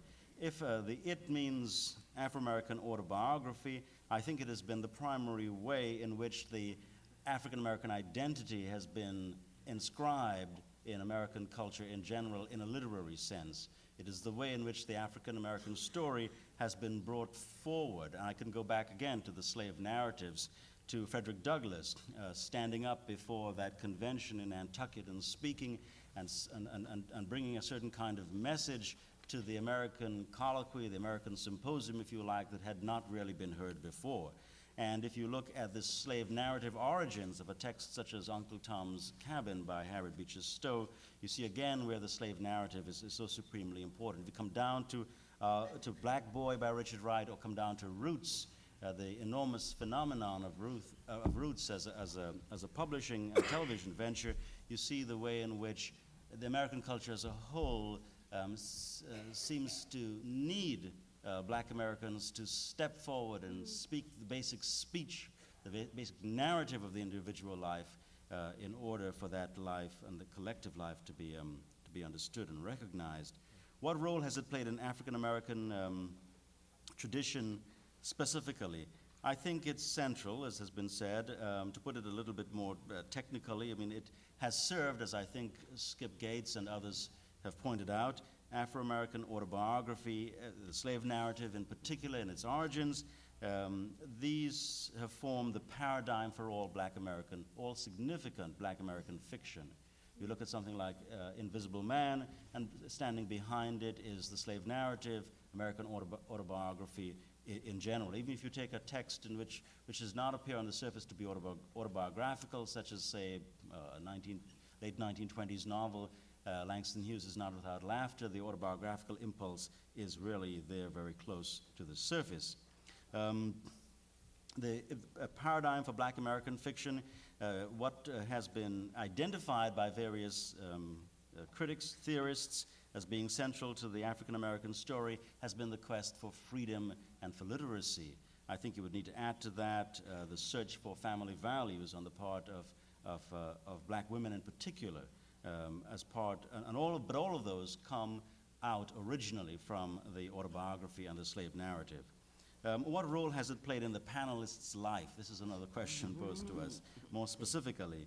Since I've never written one, I can't answer that directly. I think I'd like to concentrate on my experience as a teacher of autobiography and the problems students have had, apart from those problems they have with me personally. The first problem is the basic one of covering the vast field and recognizing its importance. For a long time, slave narratives were simply not read or not recognized for being the important genre that they are. They were lost in a sense, but they were recaptured by people like Charles Nichols at Brown University and Marion Wilson Starling, and later on by other scholars, including, of course, Henry Louis Gates. That's one basic sort of bibliographical problem, recognizing not only the 19th century stories, but also the 20th century stories, the WPA narratives, autobiographies that come out year after year, down to our own time, down to the second autobiography of Sammy Davis. All of the problems, I think, have to do with the interchange between professor and student, and I thought I would just like to share one or two of them with you. The first problem I have encountered, and I don't mean problem in the sense that this is a problem. I mean, a problem in a classroom is an opportunity, and it is of opportunity that I hope to speak. One is convincing the students of the significance, the weight, the specific gravity of autobiography, which seems to many students to be, quote unquote, merely personal and exempt from intellectual rigor, lacking significance in some way. And you have to convince them, no, there is nothing more important really than the story of your individual life. They look at celebrity autobiographies and they see the form as being somehow hopelessly contaminated. But there are many voices, many stories, and in one form perhaps one can offer a celebrity autobiography as a story of one's life, but in another form, in another moment, another approach, tell a much deeper story. Another problem is facing the political content of autobiography, which very often is offered as an absolutely personal statement, and yet still every statement comes, or virtually every statement comes fraught with political content, and getting to that political content has been sometimes a problem for students who wish only to be entertained, perhaps, or to deal with the surface messages of autobiography. The difficulty of students, another one, of facing the psychoanalytical mode. Who people view psychology as a kind of basic violation of individual integrity. And yet still it seems to me that when you have a serious autobiography, you're really being invited to view the mind, the inner recesses of the mind. And I think and I urge my students to try to reach for those inner recesses, because that is where the gold is, to use an unfortunate metaphor perhaps, but that's where the central meaning is.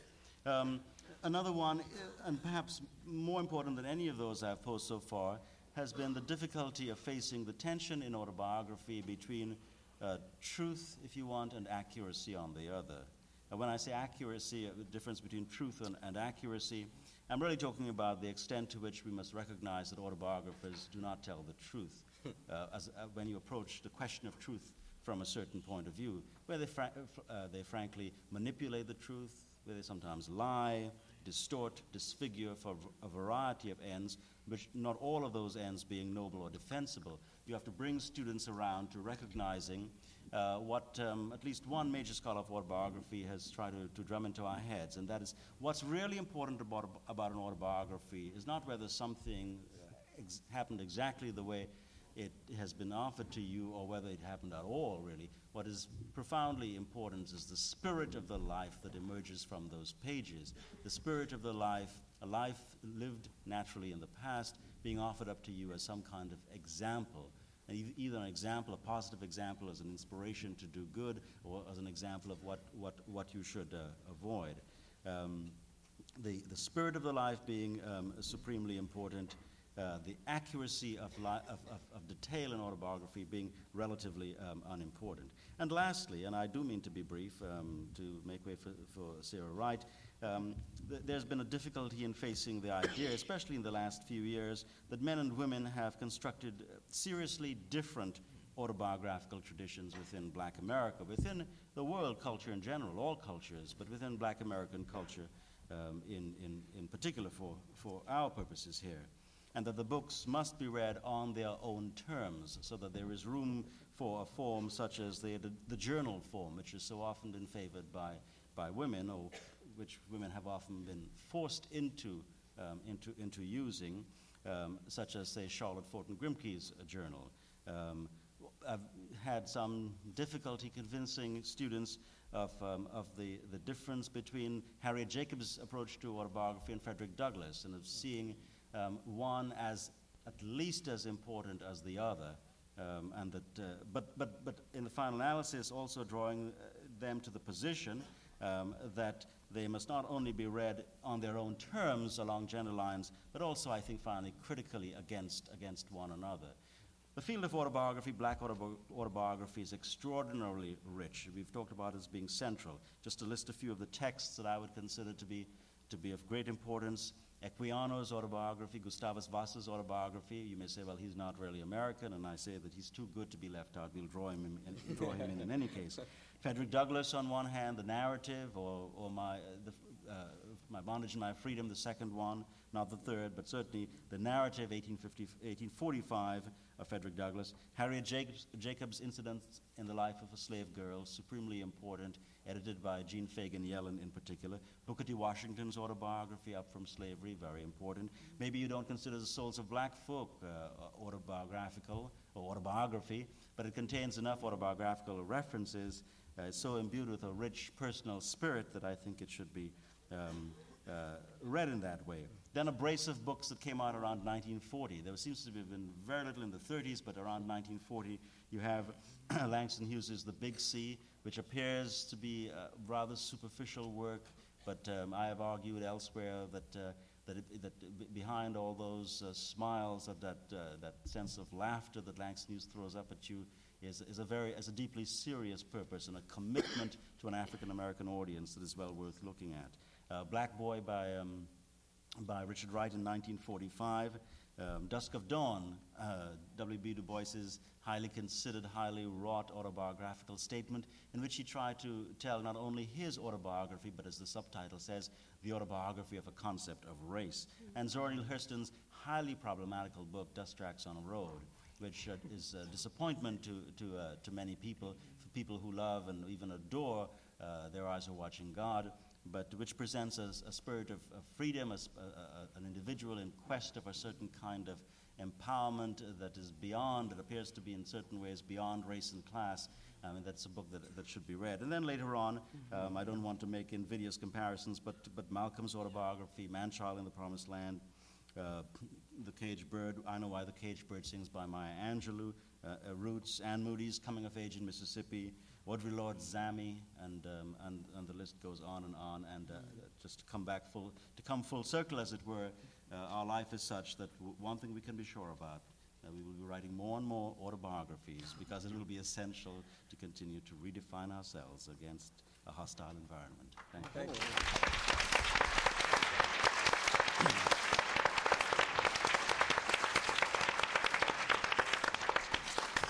Thank you. Thank you very much, Arnold. Sarah Wright. Well, tonight I've chosen 6 contemporary and major writers of African American descent who have written autobiographies to illustrate the overwhelming impact of their being people of color has played in their lives. Now, I think that I ought to cut this, but I'll try to read rapidly. Take your time. Keep it all here. Consider them very carefully.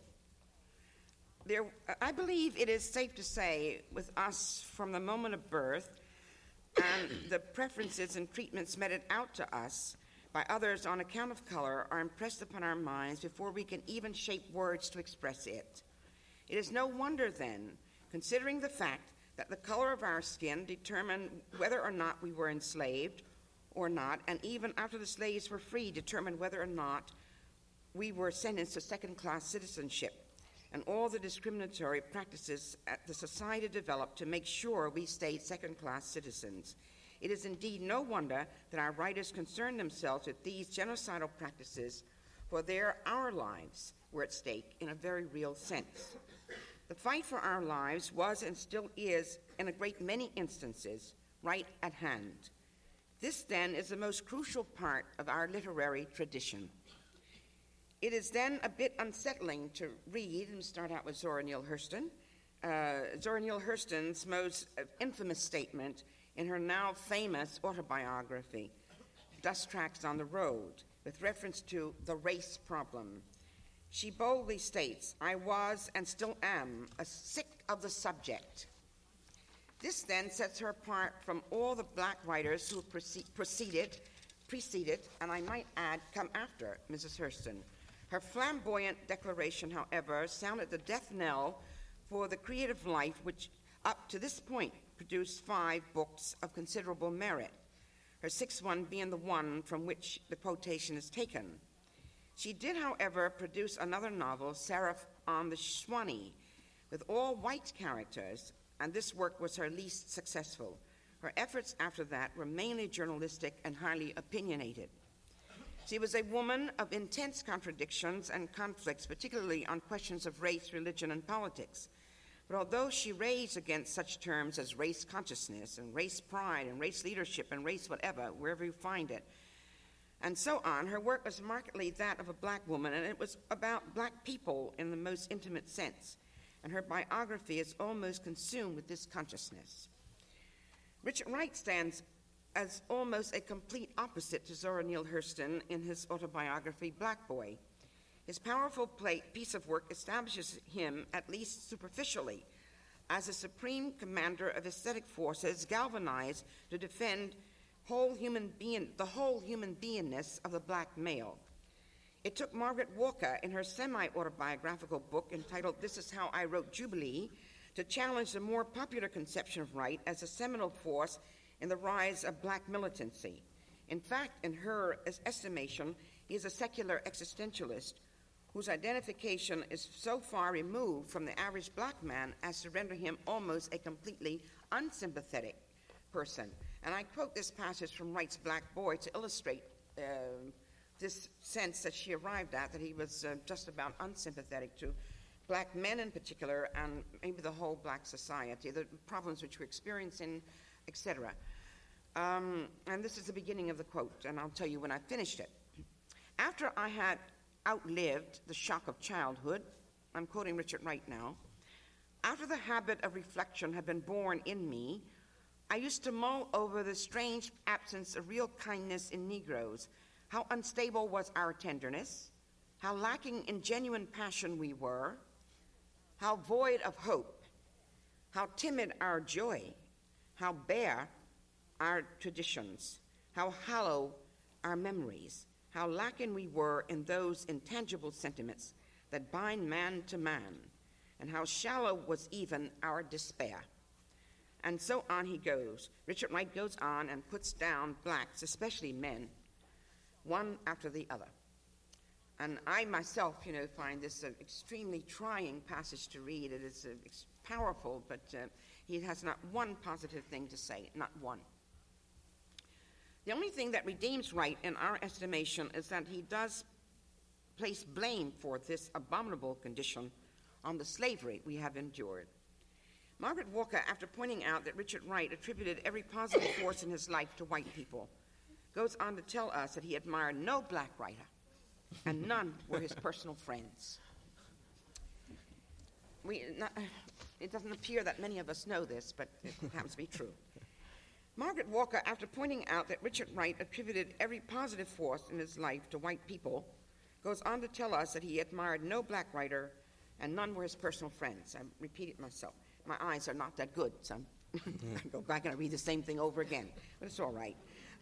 Margaret Walker comes through as perhaps the most humanistic writer of our time. Her monumental poem, For My People, I would venture to say, has become as meaningful as a national anthem for her race. She says the black writer, therefore, has a heritage of fighting for freedom, for the liberation of mind and spirit, from the hideous bondage of racism and all shackles of fearful prejudice. She claims further that for more than 350 years, Afro-Americans have created a distinctive humanistic and culturally indigenous art in this country. She maintains that this art has an emotive content, a human representational nature, a stylized abstraction that is typical of the black cultural dynamism descended from Africa.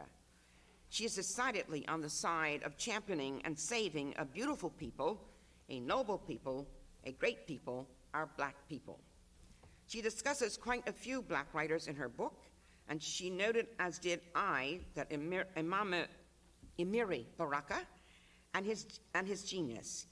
His biography, entitled Leroy Jones Amiri Baraka, is marvelously done, especially in the beginning chapters. He has wedded the diction of himself, a growing child at that time, with story, and it works amazingly well, keeping us totally engaged.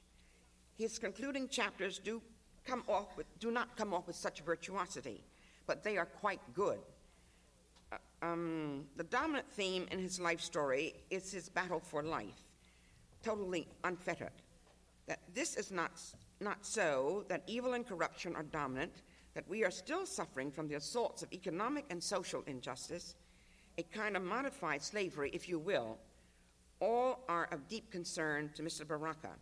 The terrible way in which color has been used to enforce the claims of this system is a source of great anger. He uses the colors white, yellow, brown, black throughout this riveting tale as being synonymous with evil, hostility, cold, liberal, fraternal, warm, humanistic, and so on. They are woven in all activity throughout the book and often substitute for class designations such as upper class, middle class, lower class, etc. This is a political autobiography, but aren't they all? One thing can be said for Mr. Baraka is that he is on the side of the angels, for he is clearly a humanist, and he sees clearly and articulates it vehemently that his black brothers and sisters are victims in an unholy and vicious war. He means to help change this around. In Maya Angelou's second book of her fourth, thus far, in her magnificent autobiography, Gathered Together in My Name is the name of the book, we again see how critically important a role color plays in our lives. There is a scene almost at halfway juncture in which she describes her entrance and visits to Stamps, Arkansas. And I quote from her. She says, "When I glided and pulled into White Town, there was a vacuum. The air had died and fallen down heavily. I looked at the white windows, expecting to see curtains lose strained positions and resume their natural places. But the curtains on both sides of the street remained fixed. Then I realized that white women were missing by my halting but definitely elegant advance on their white town.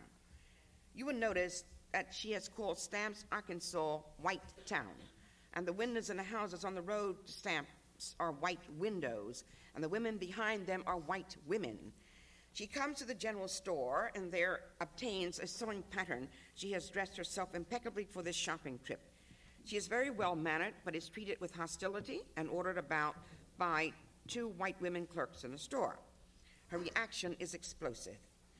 I quote, "I'll slap you in the middle of next week if you even dare to open your mouths again. Now you take that filthy pattern and stick it you know where." With that, she sails in the summer heat and walks all 3 miles home to her beloved grandmother without stopping. But the news of her behavior in town had gotten home first. Her grandmother, in great fear of the Ku Klux Klan's invasion, slaps her and quickly and tearfully ships her and the baby off to San Francisco again. She says that she raged on the train, that white stupidity could so dictate her movements as she, in quotes, looked unsheathed daggers at every white face she saw, close quote. And on she goes, but her life has changed suddenly, unexpectedly, and for all she knew, dangerously. She had certainly done it thus far with splendid courage and creativity. Lastly, it is Langston Hughes to whom I will refer. The brevity of my remarks will in no way suggest any lessening of the great impact this great poet had, and playwright, novelist. Langston was everything, and he's had and still has upon my life and my writing. To visit Langston Hughes is like going home again to safety and security, to warmth, to abiding concern, and to hope. The tenderness, perhaps I should say, the generous gentleness toward all life, even at that towards which he is angry, speaks volumes. The painstakingly simple clarity of his diction strips us of all pretensions. Even of his pain he spoke gently when his patron, an old and immeasurably rich white woman who lived on Park Avenue, dismissed him, leaving him broke and destitute. Of that incident, he says in his autobiography, The Big C, "She wanted me to be primitive and know and feel the intuition of the primitive. I was only an American Negro who loved the surface of Africa and the rhythms of Africa, but I was not Africa. I was Chicago and Kansas City and Broadway and Harlem." So in the end, it all came back very nearly to the old impasse of white and Negro again, white and Negro, as do all relationships in America. Close quote. This, then, is a gist of the story, the main peg upon which the soul of our society is hung. In the words of the great philosopher, writer, and statesman, William Edward Burghardt Du Bois, W.E.B. Du Bois. Okay. That's easier. Okay. The problem of the 20th century is the problem of the color line. Close quote. In our writing, it is eminently clear. It is pervasive in all of our writings because it is the most threatening aspect of identity in this society. Our lives can be snuffed out simply and arbitrarily because we are people of color. The quality of our existence is determined by laws by which we are governed, and these laws in part control the economy of the nation. Wages, prices, earning opportunities, etc., are controlled by these laws. It is almost too obvious to mention that the 300-year history of slavery and the 127 years of largely unequal pay places us in a woefully subordinate position in the society. Our lives are more grievously endangered thereby than the white groups. The infant mortality rate in Harlem, New York, USA, today is as large as some of the poorest third world countries. These are but some of the factors determining the content of our autobiographies as I see it. I would say then that race and race relations, social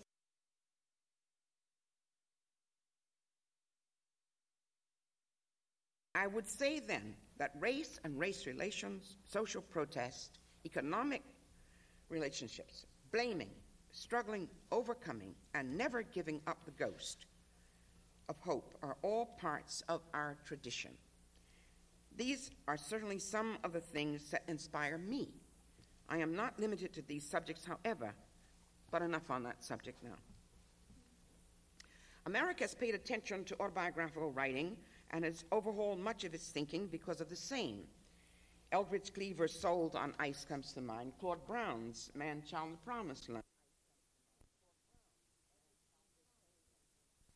and which by some is credited with having started the Civil War, all had amazing impact on the American mind. These are but three, but there are many more. We look forward to acquiring more insight, more direction, and certainly more hope from the autobiographies to come.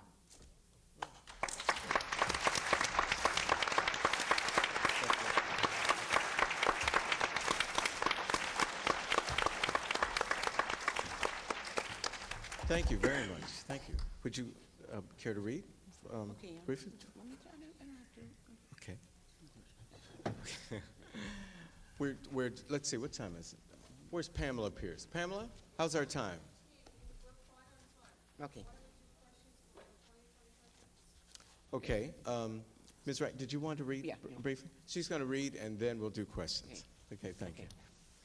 I'm going to read just some pages from the first chapter. I hate to cut it up like this. Oh, boy, you're going to be sorry. But I hope that you're really going to be sorry.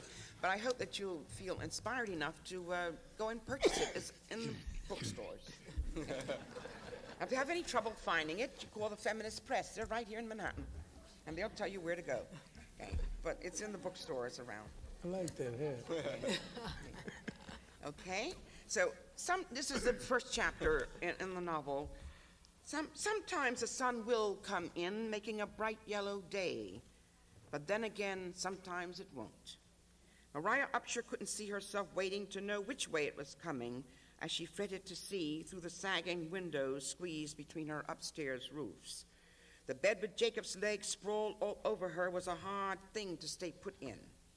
Strain cut in her face in such a heavy way, she thought, my skin must be sliced up with the wrinkles the same as an old black walnut.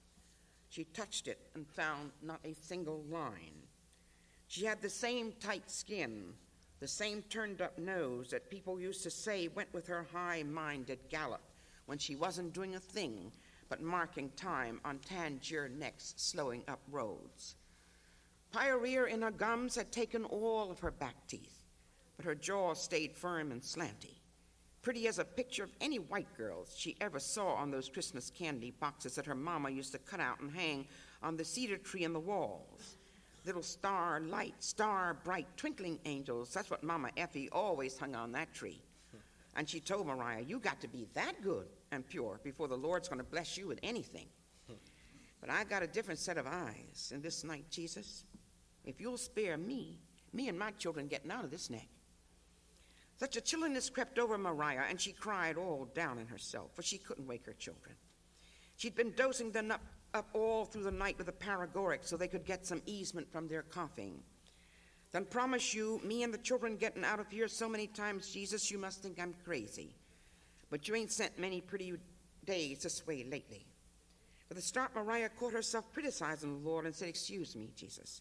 I'm willing to do my part. Just make this a pretty day so I can haul myself out of this house and make me some money, Jesus. I thank you for whatever you do give to me. I ain't meant to say nothing harsh to you, Jesus. You know I thanks you.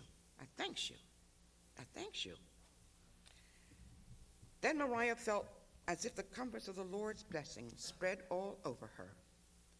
Soft sleep rested so lightly on her eyes, and she was home, safe in a harbor, warm, just a rocking in the arms of Jesus. And the spirit of the Lamb became a mighty fire prevailing in the woman's eyes, sunk now to dreaming, and she could just about see how this new day was going to come on in. It was going to sail a blazing in red and hoe a steady path on up to the middle parts of the sky. Clouds get in its way, it was going to bust on through them and keep on sailing until it rolled on up easy over the crest of those worrisome waves. Then it was going to rock a while, all unsteady-like, until it made up its mind that it was on high and it hadn't sailed through anything but some feathery nuisances. Rock a while and then turn all golden and yellow as it smiled at the cloud waves turned into nothing but some washed-out soap suds forming on the treetops, what Mariah liked to call this Maryland side of the long-tailed dismal swamp. It was going to sit there a long time grinning and spilling those fields full of itself, making every potato digger, leastwise herself, feel good down to the quick, same as if it was summer still. I'm going to skip to the end of the chapter. I just wanted to, you to get a little bit introduction to the chapter, and I hope that you will get the book and read it.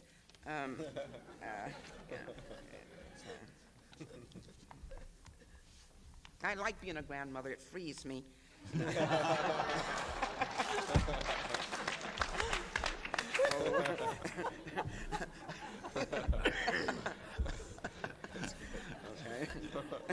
I'm running out to get 10 copies. Go ahead. Okay. Oh, well. Now, I'm looking for an appropriate place to start. I will start here, just about 2.5 pages from the end of the book. And in the chapter, my goodness. She says to Jacob, and I'll start 2.5 pages in advance of the end of the chapter. Later in the dawn, she cracked her eyes again and a little light did come in. See, this has been a tumultuous time, these pages which I'm skipping over. She's had conversations with her husband, and it's all very, very, very scary. Later in the dawn, she cracked her eyes again, and a little light did come in. October sun comes so late. She dug her chapped knuckles into deep, warm places her eyes made and lifted her heavy lids. She wondered sometimes how the sun ever made it at all, coming from the easternmost part of God knows where, down to low-lying Tangier Neck. Lowest place on the whole eastern shore of Maryland, she did believe. Wonder was that it hadn't been washed away. The way that big, wide, bossy, ocean-going Nyaskin River keeps pouring water down into the mouth of the neck until Deep Gut swallows all it can hold and backs the rest of it out for the ocean. Orange ball bouncing on the Nyaskin Sound, heaving and setting and hardly climbing up at all. Oyster boats tossing helplessly. She balled up her hands until they hurt. Jacob, I swamp it. Deep Gut's filled up with wind again, spewing out pawns all over the fields. There's not going to be a cent made today. Every muscle swollen her craning neck. She swallowed hard. Last night's terror left a nasty morning taste. Nothing down here but death. Nothing down here but nothing. Jacob stirred. Death coming sooner or later, woman. What you all the time harping on it for? Children ain't had no milk in the longest kind of time. I ain't had none either. I was thinking to myself I'd send Skeeter down to Banny's to get some. Jacob flew right into her. Don't send Skeeter nor nobody else down to Banny's for nothing. I done told you once. I ain't going to tell you no more. And another thing, woman, I don't want to catch you digging no more potatoes for Banny either. Tell me the welfare people's giving out cans of milk by the case for. Shut up, woman. I done told you once. I provide for my family. Silence hung between them like the deep maroon drapes in Jimmy Jamison's funeral home parlor. She might have known he'd act like that, and there'd be a different kind of time. And the woman thought there used to be a time when she could really tackle Jacob. She'd tell him in a minute about picking up his own trash behind himself or throwing his money down on the table for her to keep them and the children halfway going, like he was throwing a bone to worry some pet dog. He'd throw the money down and stroll on out of the house, not even saying as much as dog. That's the least he could call her. Here's the money for this or that. And one day in time, she'd go into Jacob like lightning with, man, why don't you change your drawers a little more often and wipe yourself good? Any dog gets tired sometimes of scrubbing out somebody else's shit from their drawers. That kind of thing would set him on fire. But she'd go on. Sparrow, they tell me that Uncle Marsh Harper is about the cleanest man on the rocks. Tell me when he gets through doing his business, he wipes himself good with his glove, then leans over in the gut and washes himself off good, and his glove too. He's about the purest fool we got on the boats, woman. Jacob would thunder back. Fool gonna catch a pneumonia first and last, splashing that cold water on himself. And Mariah, she used to play a little bit too. Did you say first in the ass, Jacob? Then he'd have to break down and laugh himself. But then he'd go on and give her a lecture about cussing, how sinful it was in the eyes of the Lord. But those times are over with now. Now, let me go a little faster here. That was, recall of what had happened in the past. Now, Jacob, she's going downstairs to make the fire now and get the day started. She says, there was no sense in mentioning the welfare to him anymore because he wasn't going to answer, and somehow she couldn't help herself from wishing that they had some milk.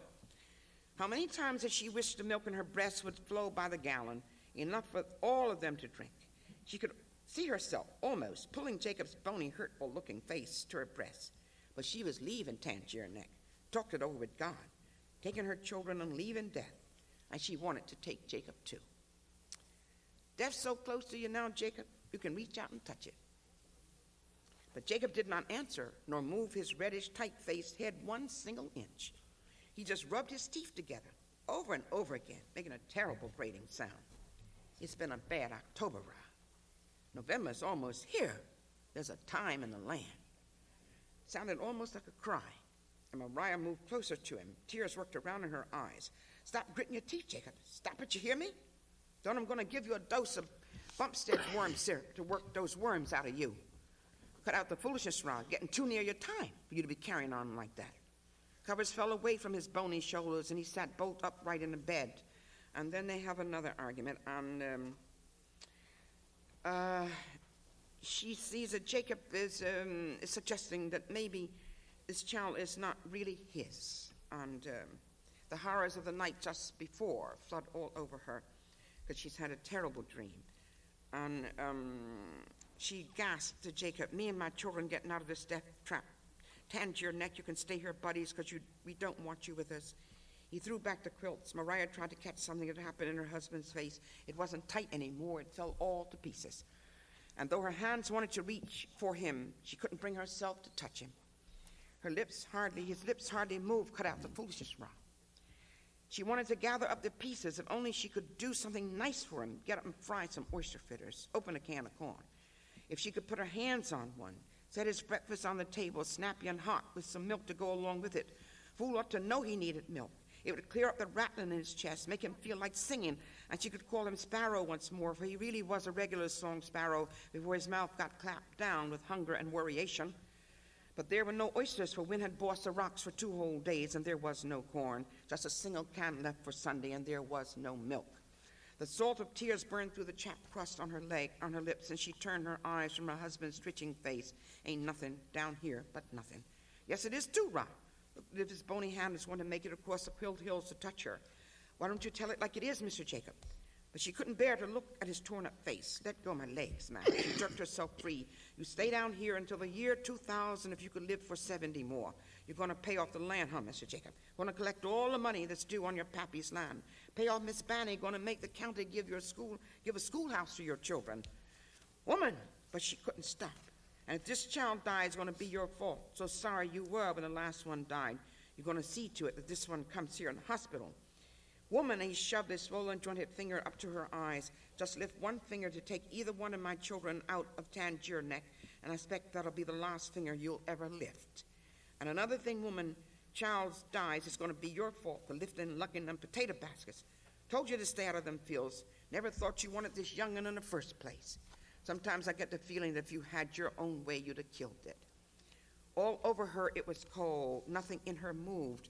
But she stepped out of bed, snatched her black hair free of its pins. I'm going, Jacob. And the trembling-faced man said no more. Her head was nothing but a throbbing hunk of mostly hair with a little bitty brown face screwed down under it. Heaviest head to tote in the morning, Lord, heaviest head I ever had. Almost had a mind to go downstairs and run a straightening comb through the mess of hair so it would flow long and wavy like Jacob used to say he liked it. But I'm going, Lord. For a moment she stared at the wall of her husband's back, wanted to tell him so badly how sluggish a child was acting, but it ain't his. Evil mind wanted to tell her. Nerves felt like they were about to give out on her. Jacob's back was a hunk of stone. She twisted her hair tightly into a bun again, pulling her face and mind and everything in her tight. Done talked it over with the Lord, she muttered, and she straightened herself on up. She bounded down the steps, pulling the big second-hand robe over her stiffened shoulders, worried to craziness by the stillness, sniffling angrily at the morning mustiness of her body and the thought of the man. Hitting her soles on the bottom steps to stir up warmth, she announced the early morning darkness of the kitchen and the wind that crept in between the baseboards and the wall boards and the places she chinked and chinked until she wasn't going to chink anymore. And the sounds of rats and mice annoying in the molding. I'm going to make me a fire. Ought to burn this place down. She rubbed her bare feet one on top of the other, screwed them around on the cold linoleum. Kindling wood bent in her toughened hand, some so damp it would hardly splinter. She took the front lids off the big black kitchen stove and filled it with wood. The oil that was left in the coal oil can wasn't enough, so she went back upstairs and got the night lamp burning in the hallway, blew the flame out, and dumped all the kerosene in the oil chamber onto the soggy pine wood. Gonna make me a good fire. And she struck a match. In the gray morning, a flame shot up the chimney roaring, out of the sides of the stove, through the cracks between the other stove lids, out of the bottom grating, shooting last night's ashes all over her feet. There was an orange pain in her eyes, and her arm was on fire, and she almost cried, Jacob, but she didn't. She smothered her burning arm in the cavity between her breast and her belly, and with her free hand she crushed the last embers in the smoldering sleeve. Such a kicking went on inside of her. She stood still while her hands burnt, and the lashes of her eyelids fell down over her half-fried cheeks. She grinned real wide in the smoked-up morning light, grinned real wide at the sounds of rats and mice annoying and molding. That's right, baby, kick. Kick all you want to. The bony ribs under her heart hurt all the way through her heart. And kick, you contrary thing. Don't care if you kick my guts out. She cried as she greased her face down with Vaseline. That's right, baby, kick. Thank the Lord, thank the Lord, thank the Lord. And the grease wouldn't stay up around her smarting eyes. She cried so hard. Jesus, God, and all you little angels, thank you, Lord. She choked up and swore in the light of the quieting down flame. Ain't gonna say no more to Jacob about it. Just make this a pretty day, Jesus. And I'll go out of this house and make the hospital money my own self. Gonna get my children out of this Tangier neck. Her greasy lips pursed in determination as she went out to the cornhouse to slice off the last slab of fat back, not even wrapping herself up good from the wind.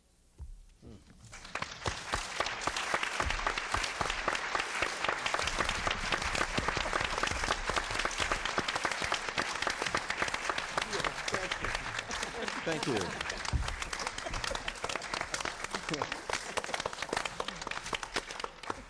Thank you very much.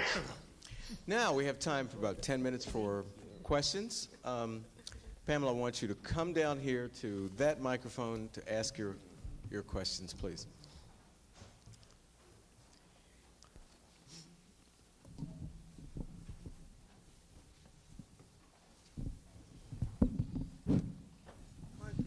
My question to Mr. Brown.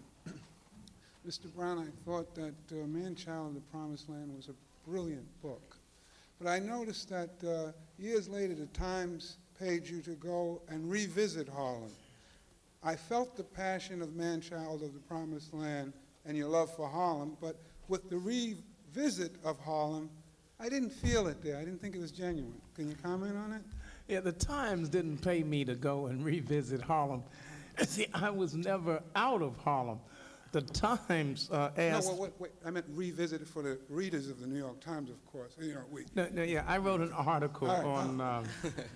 it wasn't really on Harlem, but it was on adolescent crime in urban America. And, what did you want me to comment on it?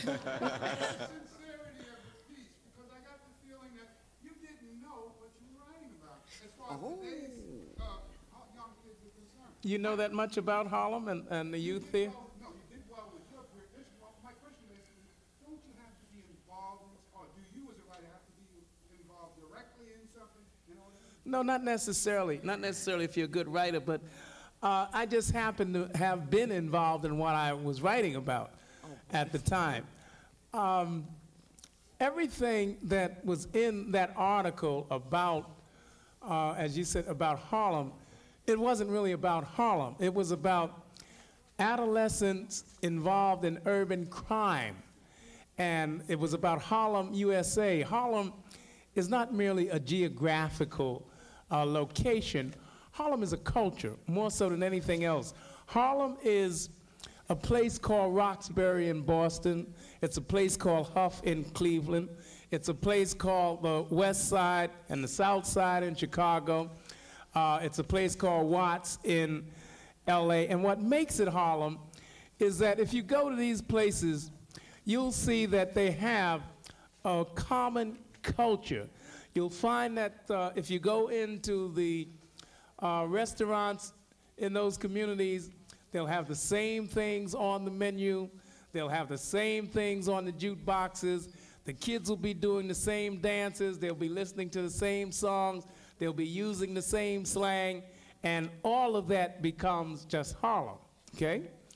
Now, when you talk about not knowing about Harlem, it's like everything that was in there, that was in that article, was well documented and was something that I had lived in. You know, people like to say, when did you go? What happens now when you go to Harlem? And I could never understand why they feel that I left. You omitted the ethnic change of Harlem. That's why I didn't realize that you haven't really experienced What ethnic change of Harlem? The fact is that when you wrote about Man-Child of the Promised Land, it was primarily comprised of Southern black people who had felt that they had a stake in the American way. If you look at the ethnic composition of Harlem today, you see it's a new group of people who don't really feel that they have much in common with the struggle of the past. Yeah, but okay, but look, what's that got to do with the fact that the people that I wrote about who were adolescents committing crime were committing those crimes for the same silly reasons that they're doing it today? Not in numbers, because if you study each and every immigrant group that came to America, they brought with it its own brand of organized crime because they've been conditioned to streets of gold being paid. Black Southerners were never misled into that kind of ideology. So what I'm saying is that when you deal with what exists in the black community today, it's no way compared to what existed yesterday. Yes, so who said it did? Who said it did? That's not what. Did you read the article? Okay, I think. I guess it's all. Okay, thank you. Thank you. I think we have to go on to our next question. Thank you. Okay, I'd like to say that I really enjoyed the panel from everyone, and I wanted to ask Mr. Rampersad a question about the autobiographical form.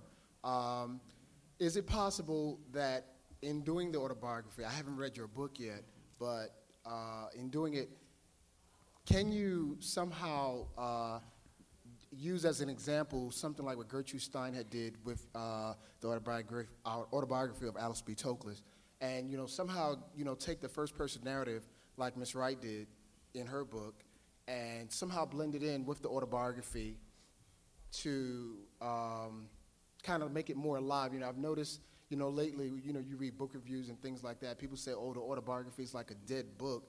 A lot of people just don't like to read them anymore because it doesn't come alive. And I've noticed it, in just like the last 10 years. The autobiographies that I would just go in the library and read, something like that. A lot of times, they start out like very slow, then it picks up. But is it possible that you can do the narrative somehow, like, her narrative was like very vivid and up-tempo. Is it possible that you can somehow use the first person, what Gertrude Stein had did? And Third person. Third person, yeah. And use it like that for the autobiography form? Well, I'm sure other people would like to answer or can answer the same question, but I would advise you not to use the form that Gertrude Stein did in the same way, because she did it so well. You're going to come off looking. But it's a very flexible form. I mean, I think that's the point you're making. That's the main idea behind your question. It is an extremely flexible form. On the other hand, I don't think that any approach has been exhausted. I mean, you could take an indirect and oblique approach to autobiography. You can go dead on, straight on in the autobiographical method, and you may see more fashion. It finally comes down to the quality of the writing, the ability of the writer to make his or her experience vivid. And you can experiment with form in certain ways and get a certain amount of octane or energy out of the form itself. But I think the form will not carry you through if you do not have the feeling and the literary skill to service that feeling. I don't know. Someone else? Itabari? Well, I Sarah? agree with what Arnold has said. I think it makes no difference whether you use the first person or the third person. It is the quality of writing, and the perspective you bring to the material. That's what you impose upon that material as an artist is what determines whether it appeals to you as some other writer, a reader rather. So I don't really think it makes much of a difference which voice you use in that regard. Ms. Wright? Or Claude? No, I agree with Njeri. Okay. Claude? That's no. I'd like to ask a question, if I may. Is that all right? Itabari said something very interesting about how when she was tracing the differences between American autobiography generally and African American autobiography, and she talked about that our sense of identity was a group sense. And she also said that there is in the tradition a characteristic impulse toward a larger goal, a larger ideal. And I just wonder if the panelists find that these two tendencies, these two trends, as apparent today among our writers and within our ethnic group as we have historically?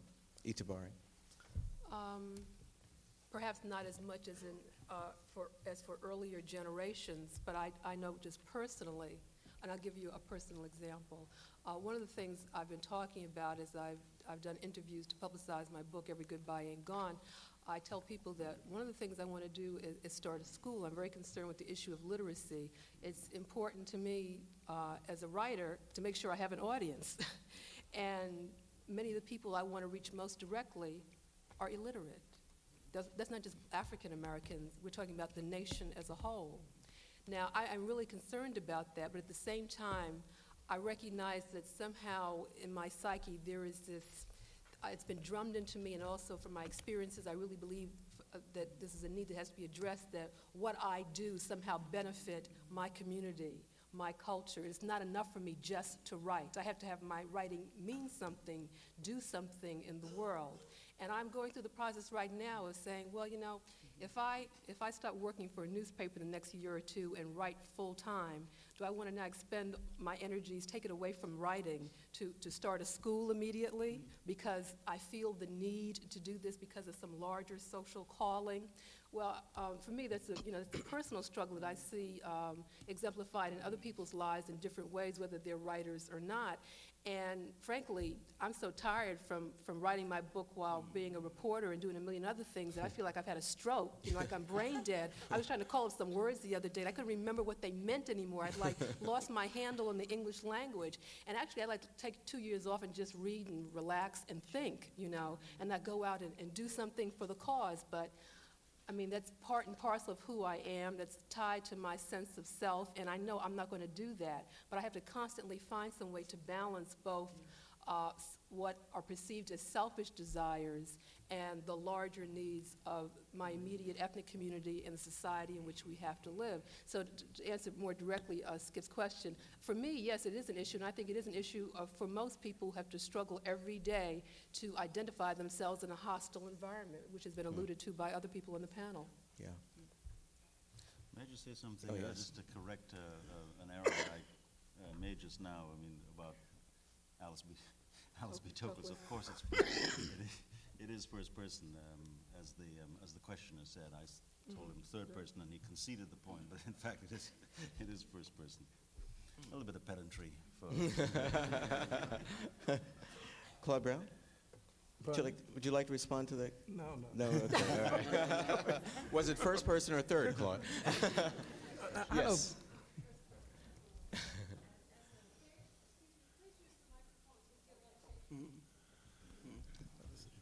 First person.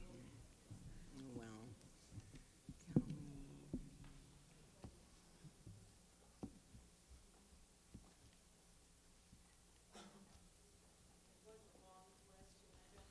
But it's a long walk down. Make it long now. I'm very happy to address so many of you whom I know. As a rather political writer myself, I must say that I am impressed with the possibilities, although at great price, although painful, yes, but the possibilities of the genre of autobiography to make important political statements, to make a commentary on the whole society, to hold a mirror up to the nation, to the world, as to what is going on in the country. And I think it's very valuable. So I think that I don't think that the autobiography as a rendering of the self, in Black autobiography, it becomes a rendering of the self and the whole society, and that, I think, is extremely valuable. Now, I have a question that I would like to address really to all of you who have written autobiography and biography. I think you all can answer this to some degree. What amount, or has there been any catharsis in your writing? Has it proved cathartic for you to have gone into yourselves or so deeply into the lives of others? Has it been cathartic? Has it been enriching? Has it been just totally painful and you want to turn away from it?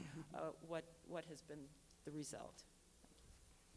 Yeah. At the outset of my talk, you may recall that I stated that there were emotional rewards to writing an autobiography that were usually far greater than the economic rewards. In my case, those emotional rewards included a catharsis and in coming to terms with the relationship that I had with my father. I don't think it was too different from that of many inner city youths who grew up in my generation. You see, I found out that I was really puzzled by the success of Man-Child and couldn't understand why so many people found it so interesting or worth reading until after it had been published for about 2 years. Then I realized, after getting letters from guys who were in the NAM at the time, and some of the letters would say things like, was your father really like that? Oh, we must have had the same father, man. Or he must have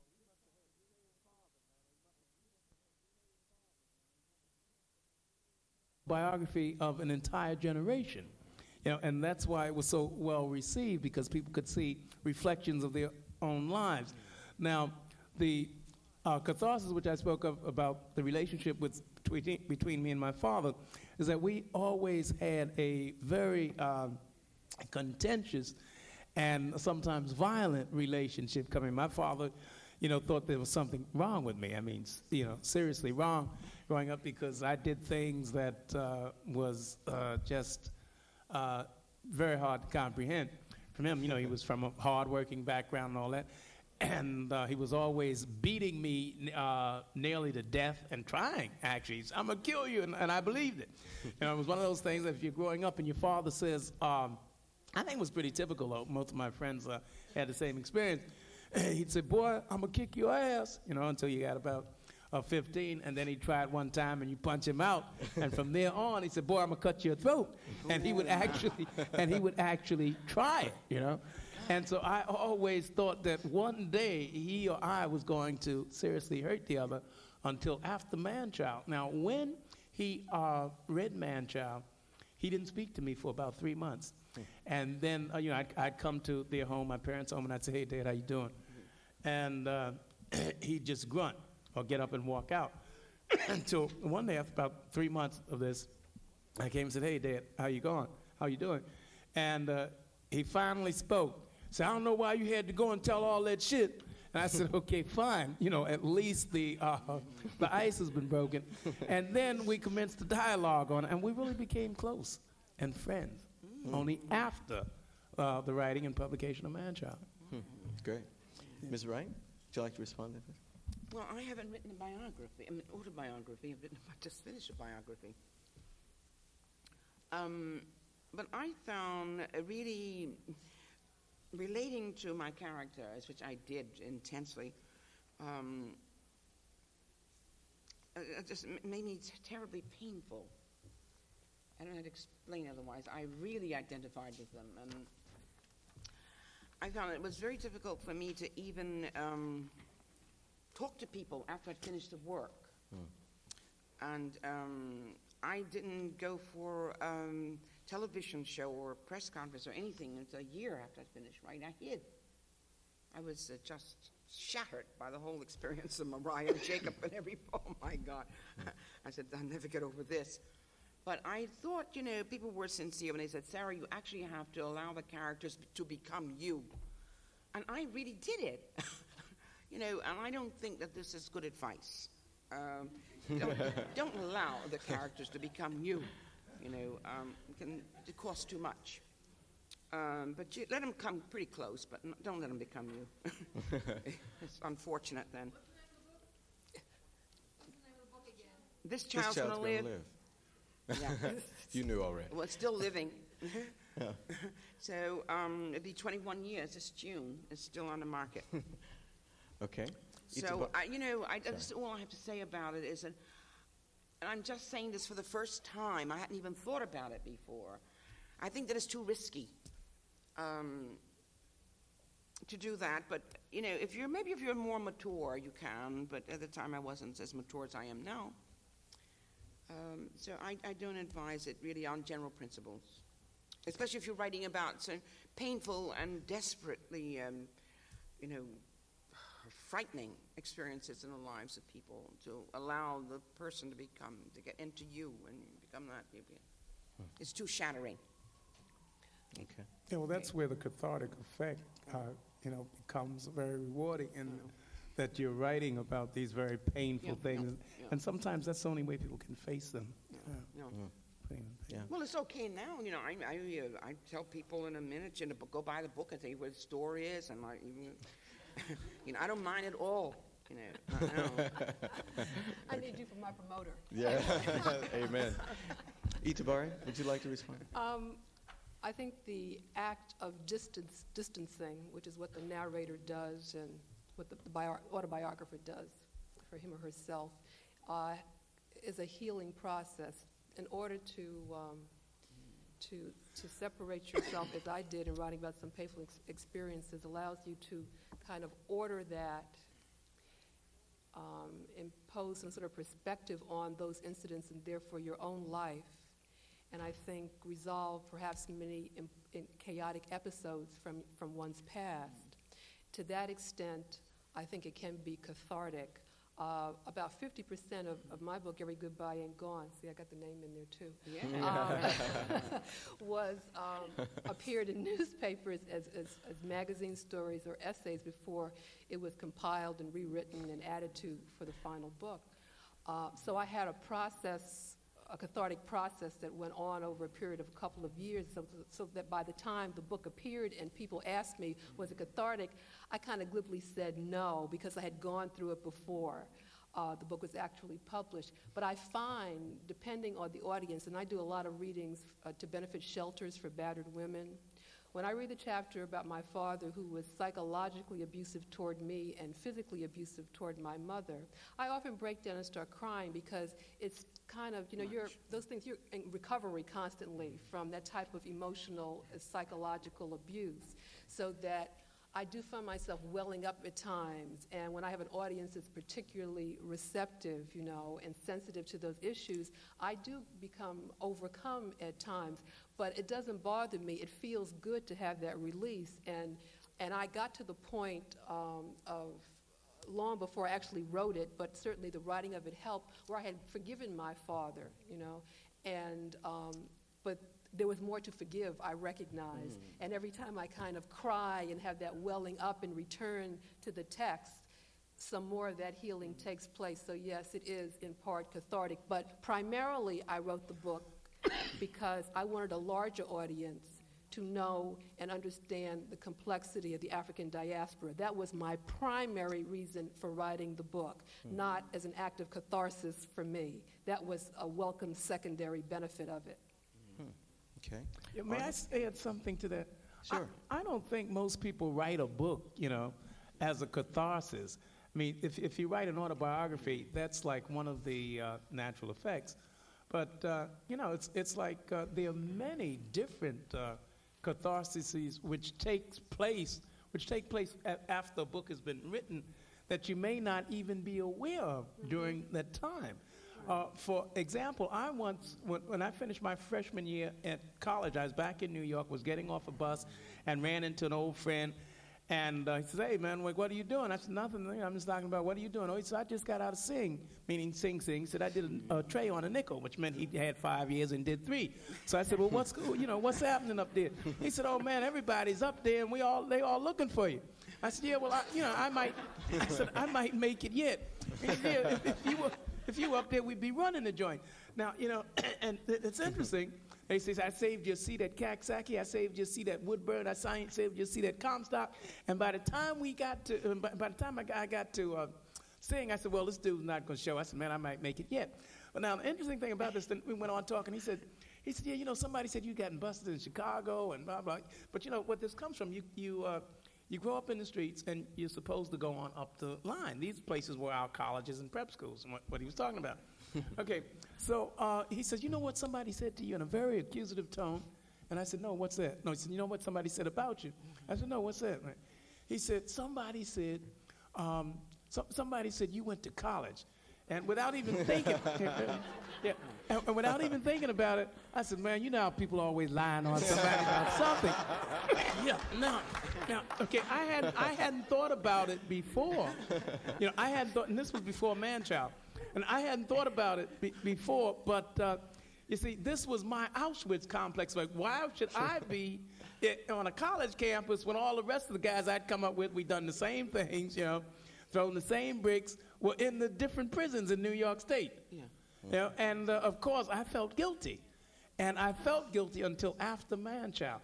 The interesting thing is that after Man-Child, I met this same guy who just gotten out of Attica this time. This was 5 years later. And what he said, he's outside the bar. He said, hey, man, like, I saw you on television. He says, wait here, son, I got to go get somebody and show him. Say, hey, man, this is my man I was telling you about. He wrote the book. But let me tell you something. This dude wrote a book and went to college in his spare time. And he was proud, you know. So this was another catharsis, but this was something this was a complex that I had and wasn't even aware of. So I couldn't have written the book, you know, for that purpose. Thank you. Arnold, what about writing biography? Did it have a cathartic effect? No, not really.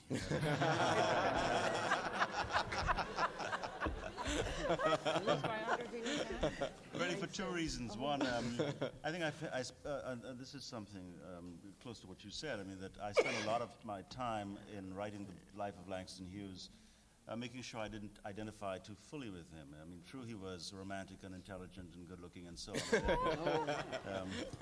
There was that natural tendency to want to identify, but I felt that in order to preserve judgment, to keep in control, I had to keep him at a great distance. I also was, in fact, doing another thing, which was trying to have the reader achieve a sort of purgation of the spirit, a catharsis, go through some kind of harrowing feeling. I don't know whether or not any readers did, because I've yet to find anybody who's been able to make it through volume 2. I did. Wow. Thank you. Yes. I think we have time for 2 more questions. Where's Pam? Yeah, 2 more questions. This is for the whole panel. Anyone wants to answer it? Okay. What do you think of the novel form as a means of autobiography, as in Baldwin's Go Tell on the Mountain or maybe Lonely Crusade? And why do you think more African-American writers haven't really used that form in order to say their story? Ms. Wright, would you like to respond?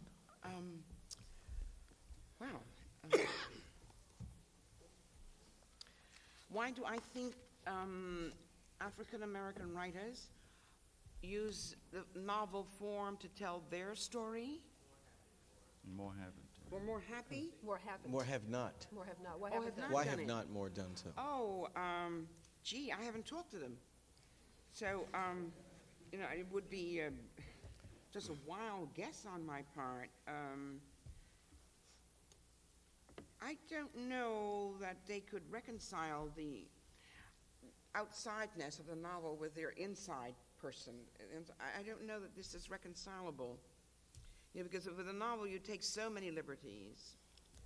You invent characters. They're made out of, they're composites made out of people that you really know, if you must know the truth about it. And in a certain way, novels are autobiographical. I don't know, that's weird. No, don't stretch it that far. No, don't stretch it that much. They're not. But I would say that it's not a compatible situation. So I haven't asked any writers why they didn't do it. It wouldn't never occur to me to ask a writer that. But now I will, that you raised it. Okay. Arnold, would you respond? Well, I don't know. I mean, it's a good question. I would say, if I had to guess, that it represents the downside of the strength of the autobiographical tradition. That a lot of people probably had been tempted to turn to the novel form, or probably had contemplated it as the natural way in which to present their feelings, to tell their story. But then, because of the strength of the impulse to write autobiography, in America in general, and in Black America in particular, that interest got diverted into the sort of orthodoxy of autobiography. You can't have it both ways, I think. I don't think. But I think if you examine the list of Afro-American novels, you'll probably find a very high proportion fall into that category that you would call vicarious autobiography. I think so. I'm not sure. I agree. Anyone else? Yeah. Next question. Yes. I've been trying to think about where autobiography, African-American autobiography, is heading in terms of a new kind of multicultural movement that's growing.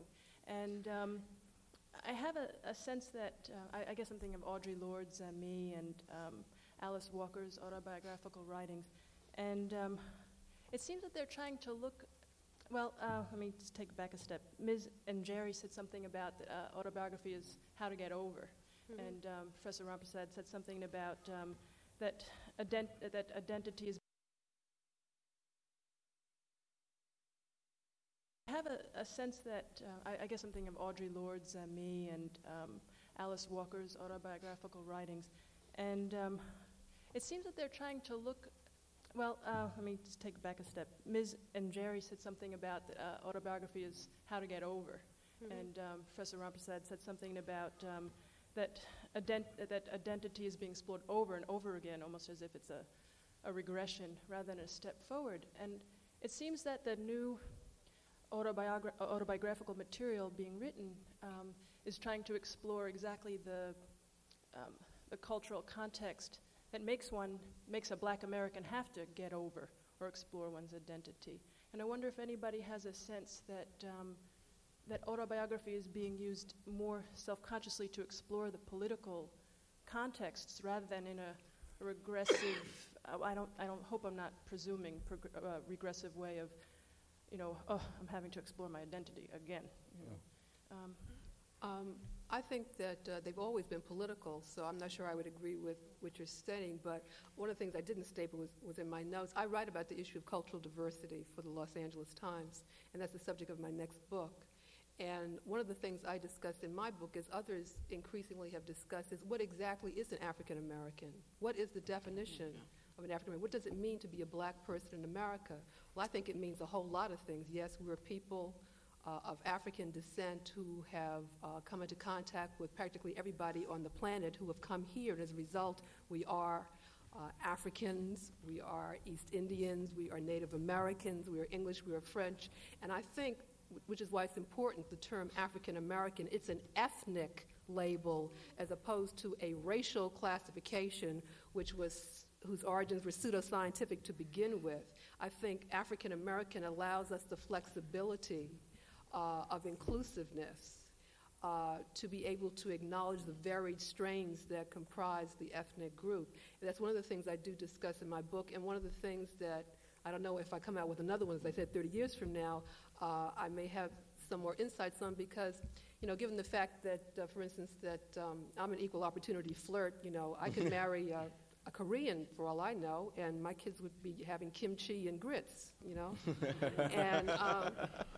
and the people that I write about in California, I mean, their children do have sushi and grits, and it's very important for us to understand that because of the long history associated with colorism, which Alice Walker talks about in her collection of essays, prejudicial or preferential treatment of same-race people based on skin complexion, there is a fear of a new color caste system being mounted in the United States on the part of African Americans because of a proliferating population of mixed-race Americans, because of all the demographic changes, and because we have more fluid definitions of race in America. People don't necessarily have to toe the line to definitions that existed by law and social custom in the past. And what we have to ask, though, as African Americans, are we hostile toward people who want to identify themselves more broadly than Black or African American because they simply want to avoid the stigma of being Black? Or is their cultural reality different? Because after all, we are, I hate this term mulatto because it means mule, but I mean generically, we are a mulatto race of people, okay?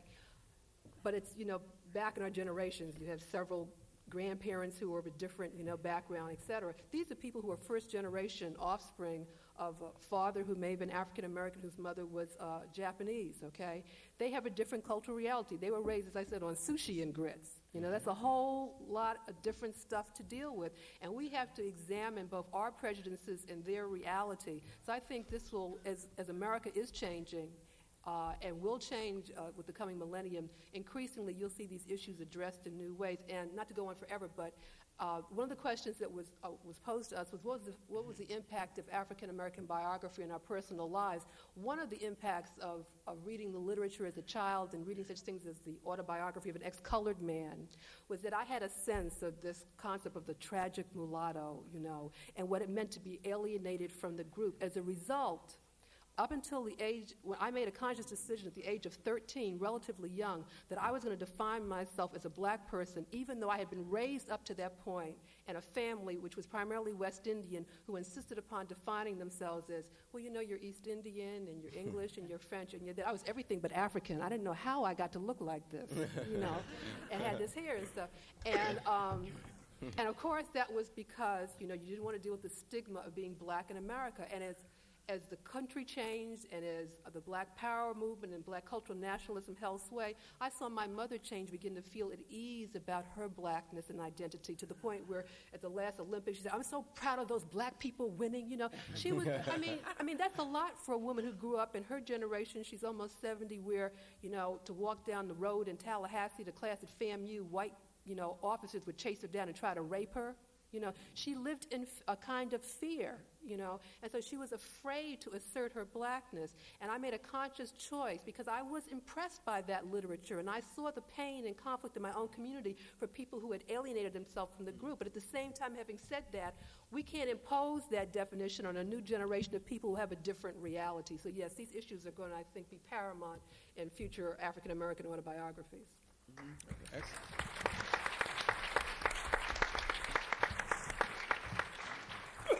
Thank you. Time for one more question. All right. Is there any other country of the diaspora in which the autobiographies form such a large and very important part of the black literary tradition?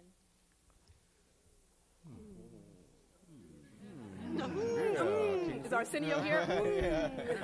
What about Africa? What about Africa? Charles, I'm thinking of things like Tell Freedom and Mind Boy. Yeah, but not to this extent. No, not to this extent. Well, in the first place, there's no other tradition that I can think of where the slave narrative, there's no other tradition of slavery in which people believed they could write themselves free. Maybe it was a good thing, maybe it wasn't, I'm not sure. But, and I think it was that impulse. Someone counted, Marion Wilson Starling counted 6,000 slave narratives. There have only been 1,080 novels written by black people since 1853. That's it. That's amazing. I mean, 5 times as many in this country. And I don't know about, do you know, does anyone else have any? How about another country? No? No. Well, they didn't have the same situation. Our situation is rather unique in the world. We had established slavery. We were freed, in the Civil War, and I don't know of any country who went through this kind of experience. Brazil, the Caribbean. Well, not this. They didn't have not like us. Although some of the slave narratives were written by West Indian slaves. Oh, sure, there were West Indians. Obviously. But not as many, not very many were West Indian. Not like this. No, I think it's fairly unique. I mean, of course, there was slavery in other countries, but I think that this tradition of... But I think, I think the foundation for the African-American autobiographical tradition had to do with not simply slavery, but the abolitionist movement, the power of autobiographies in the abolitionist fight, and you had the establishment of a whole then store of Afro-American slave narratives on which was built the subsequent tradition of African-American autobiography in a nation in which autobiography is highly privileged, from texts like Ben Franklin's autobiography down to Mary McCarthy, or whoever you wanted to pick as the latest example of the autobiographer. So it's a wonderful Nancy Reagan. It's a very fertile ground for autobiography to begin with, I would say. There's a long, very long tradition of biography and autobiography, and yet it doesn't seem, from what I know of British writing, that autobiographies are the main. Well, it did produce Equiano of Gustavus Vasa, which is perhaps the first of the autobiographies. But one aspect of what you're saying perhaps needs to be sort of emphasized, and that is that we talk repeatedly about the United States as being sort of the key country for autobiography, but there are 2 or 3 countries that make the same point about themselves. The French like to say, well, we have Rousseau, and who else? Nobody else matters. And the British talk about John Stuart Mill and others and say the autobiographical tradition is strongest here. Yeah. But I don't think that there's any country in the world with an autobiographical tradition as exists in Black America among blacks around the world. Right, and primarily because the existence of the self was denied. And so the people felt they had to testify that self existed over and over and over again. The self was denied? Yeah, the existence of the black self. Sure. Yes. Yeah. Well, thank you. Yeah. Thank you very much. Yeah. Thank our panelists. Thank you. Goodbye.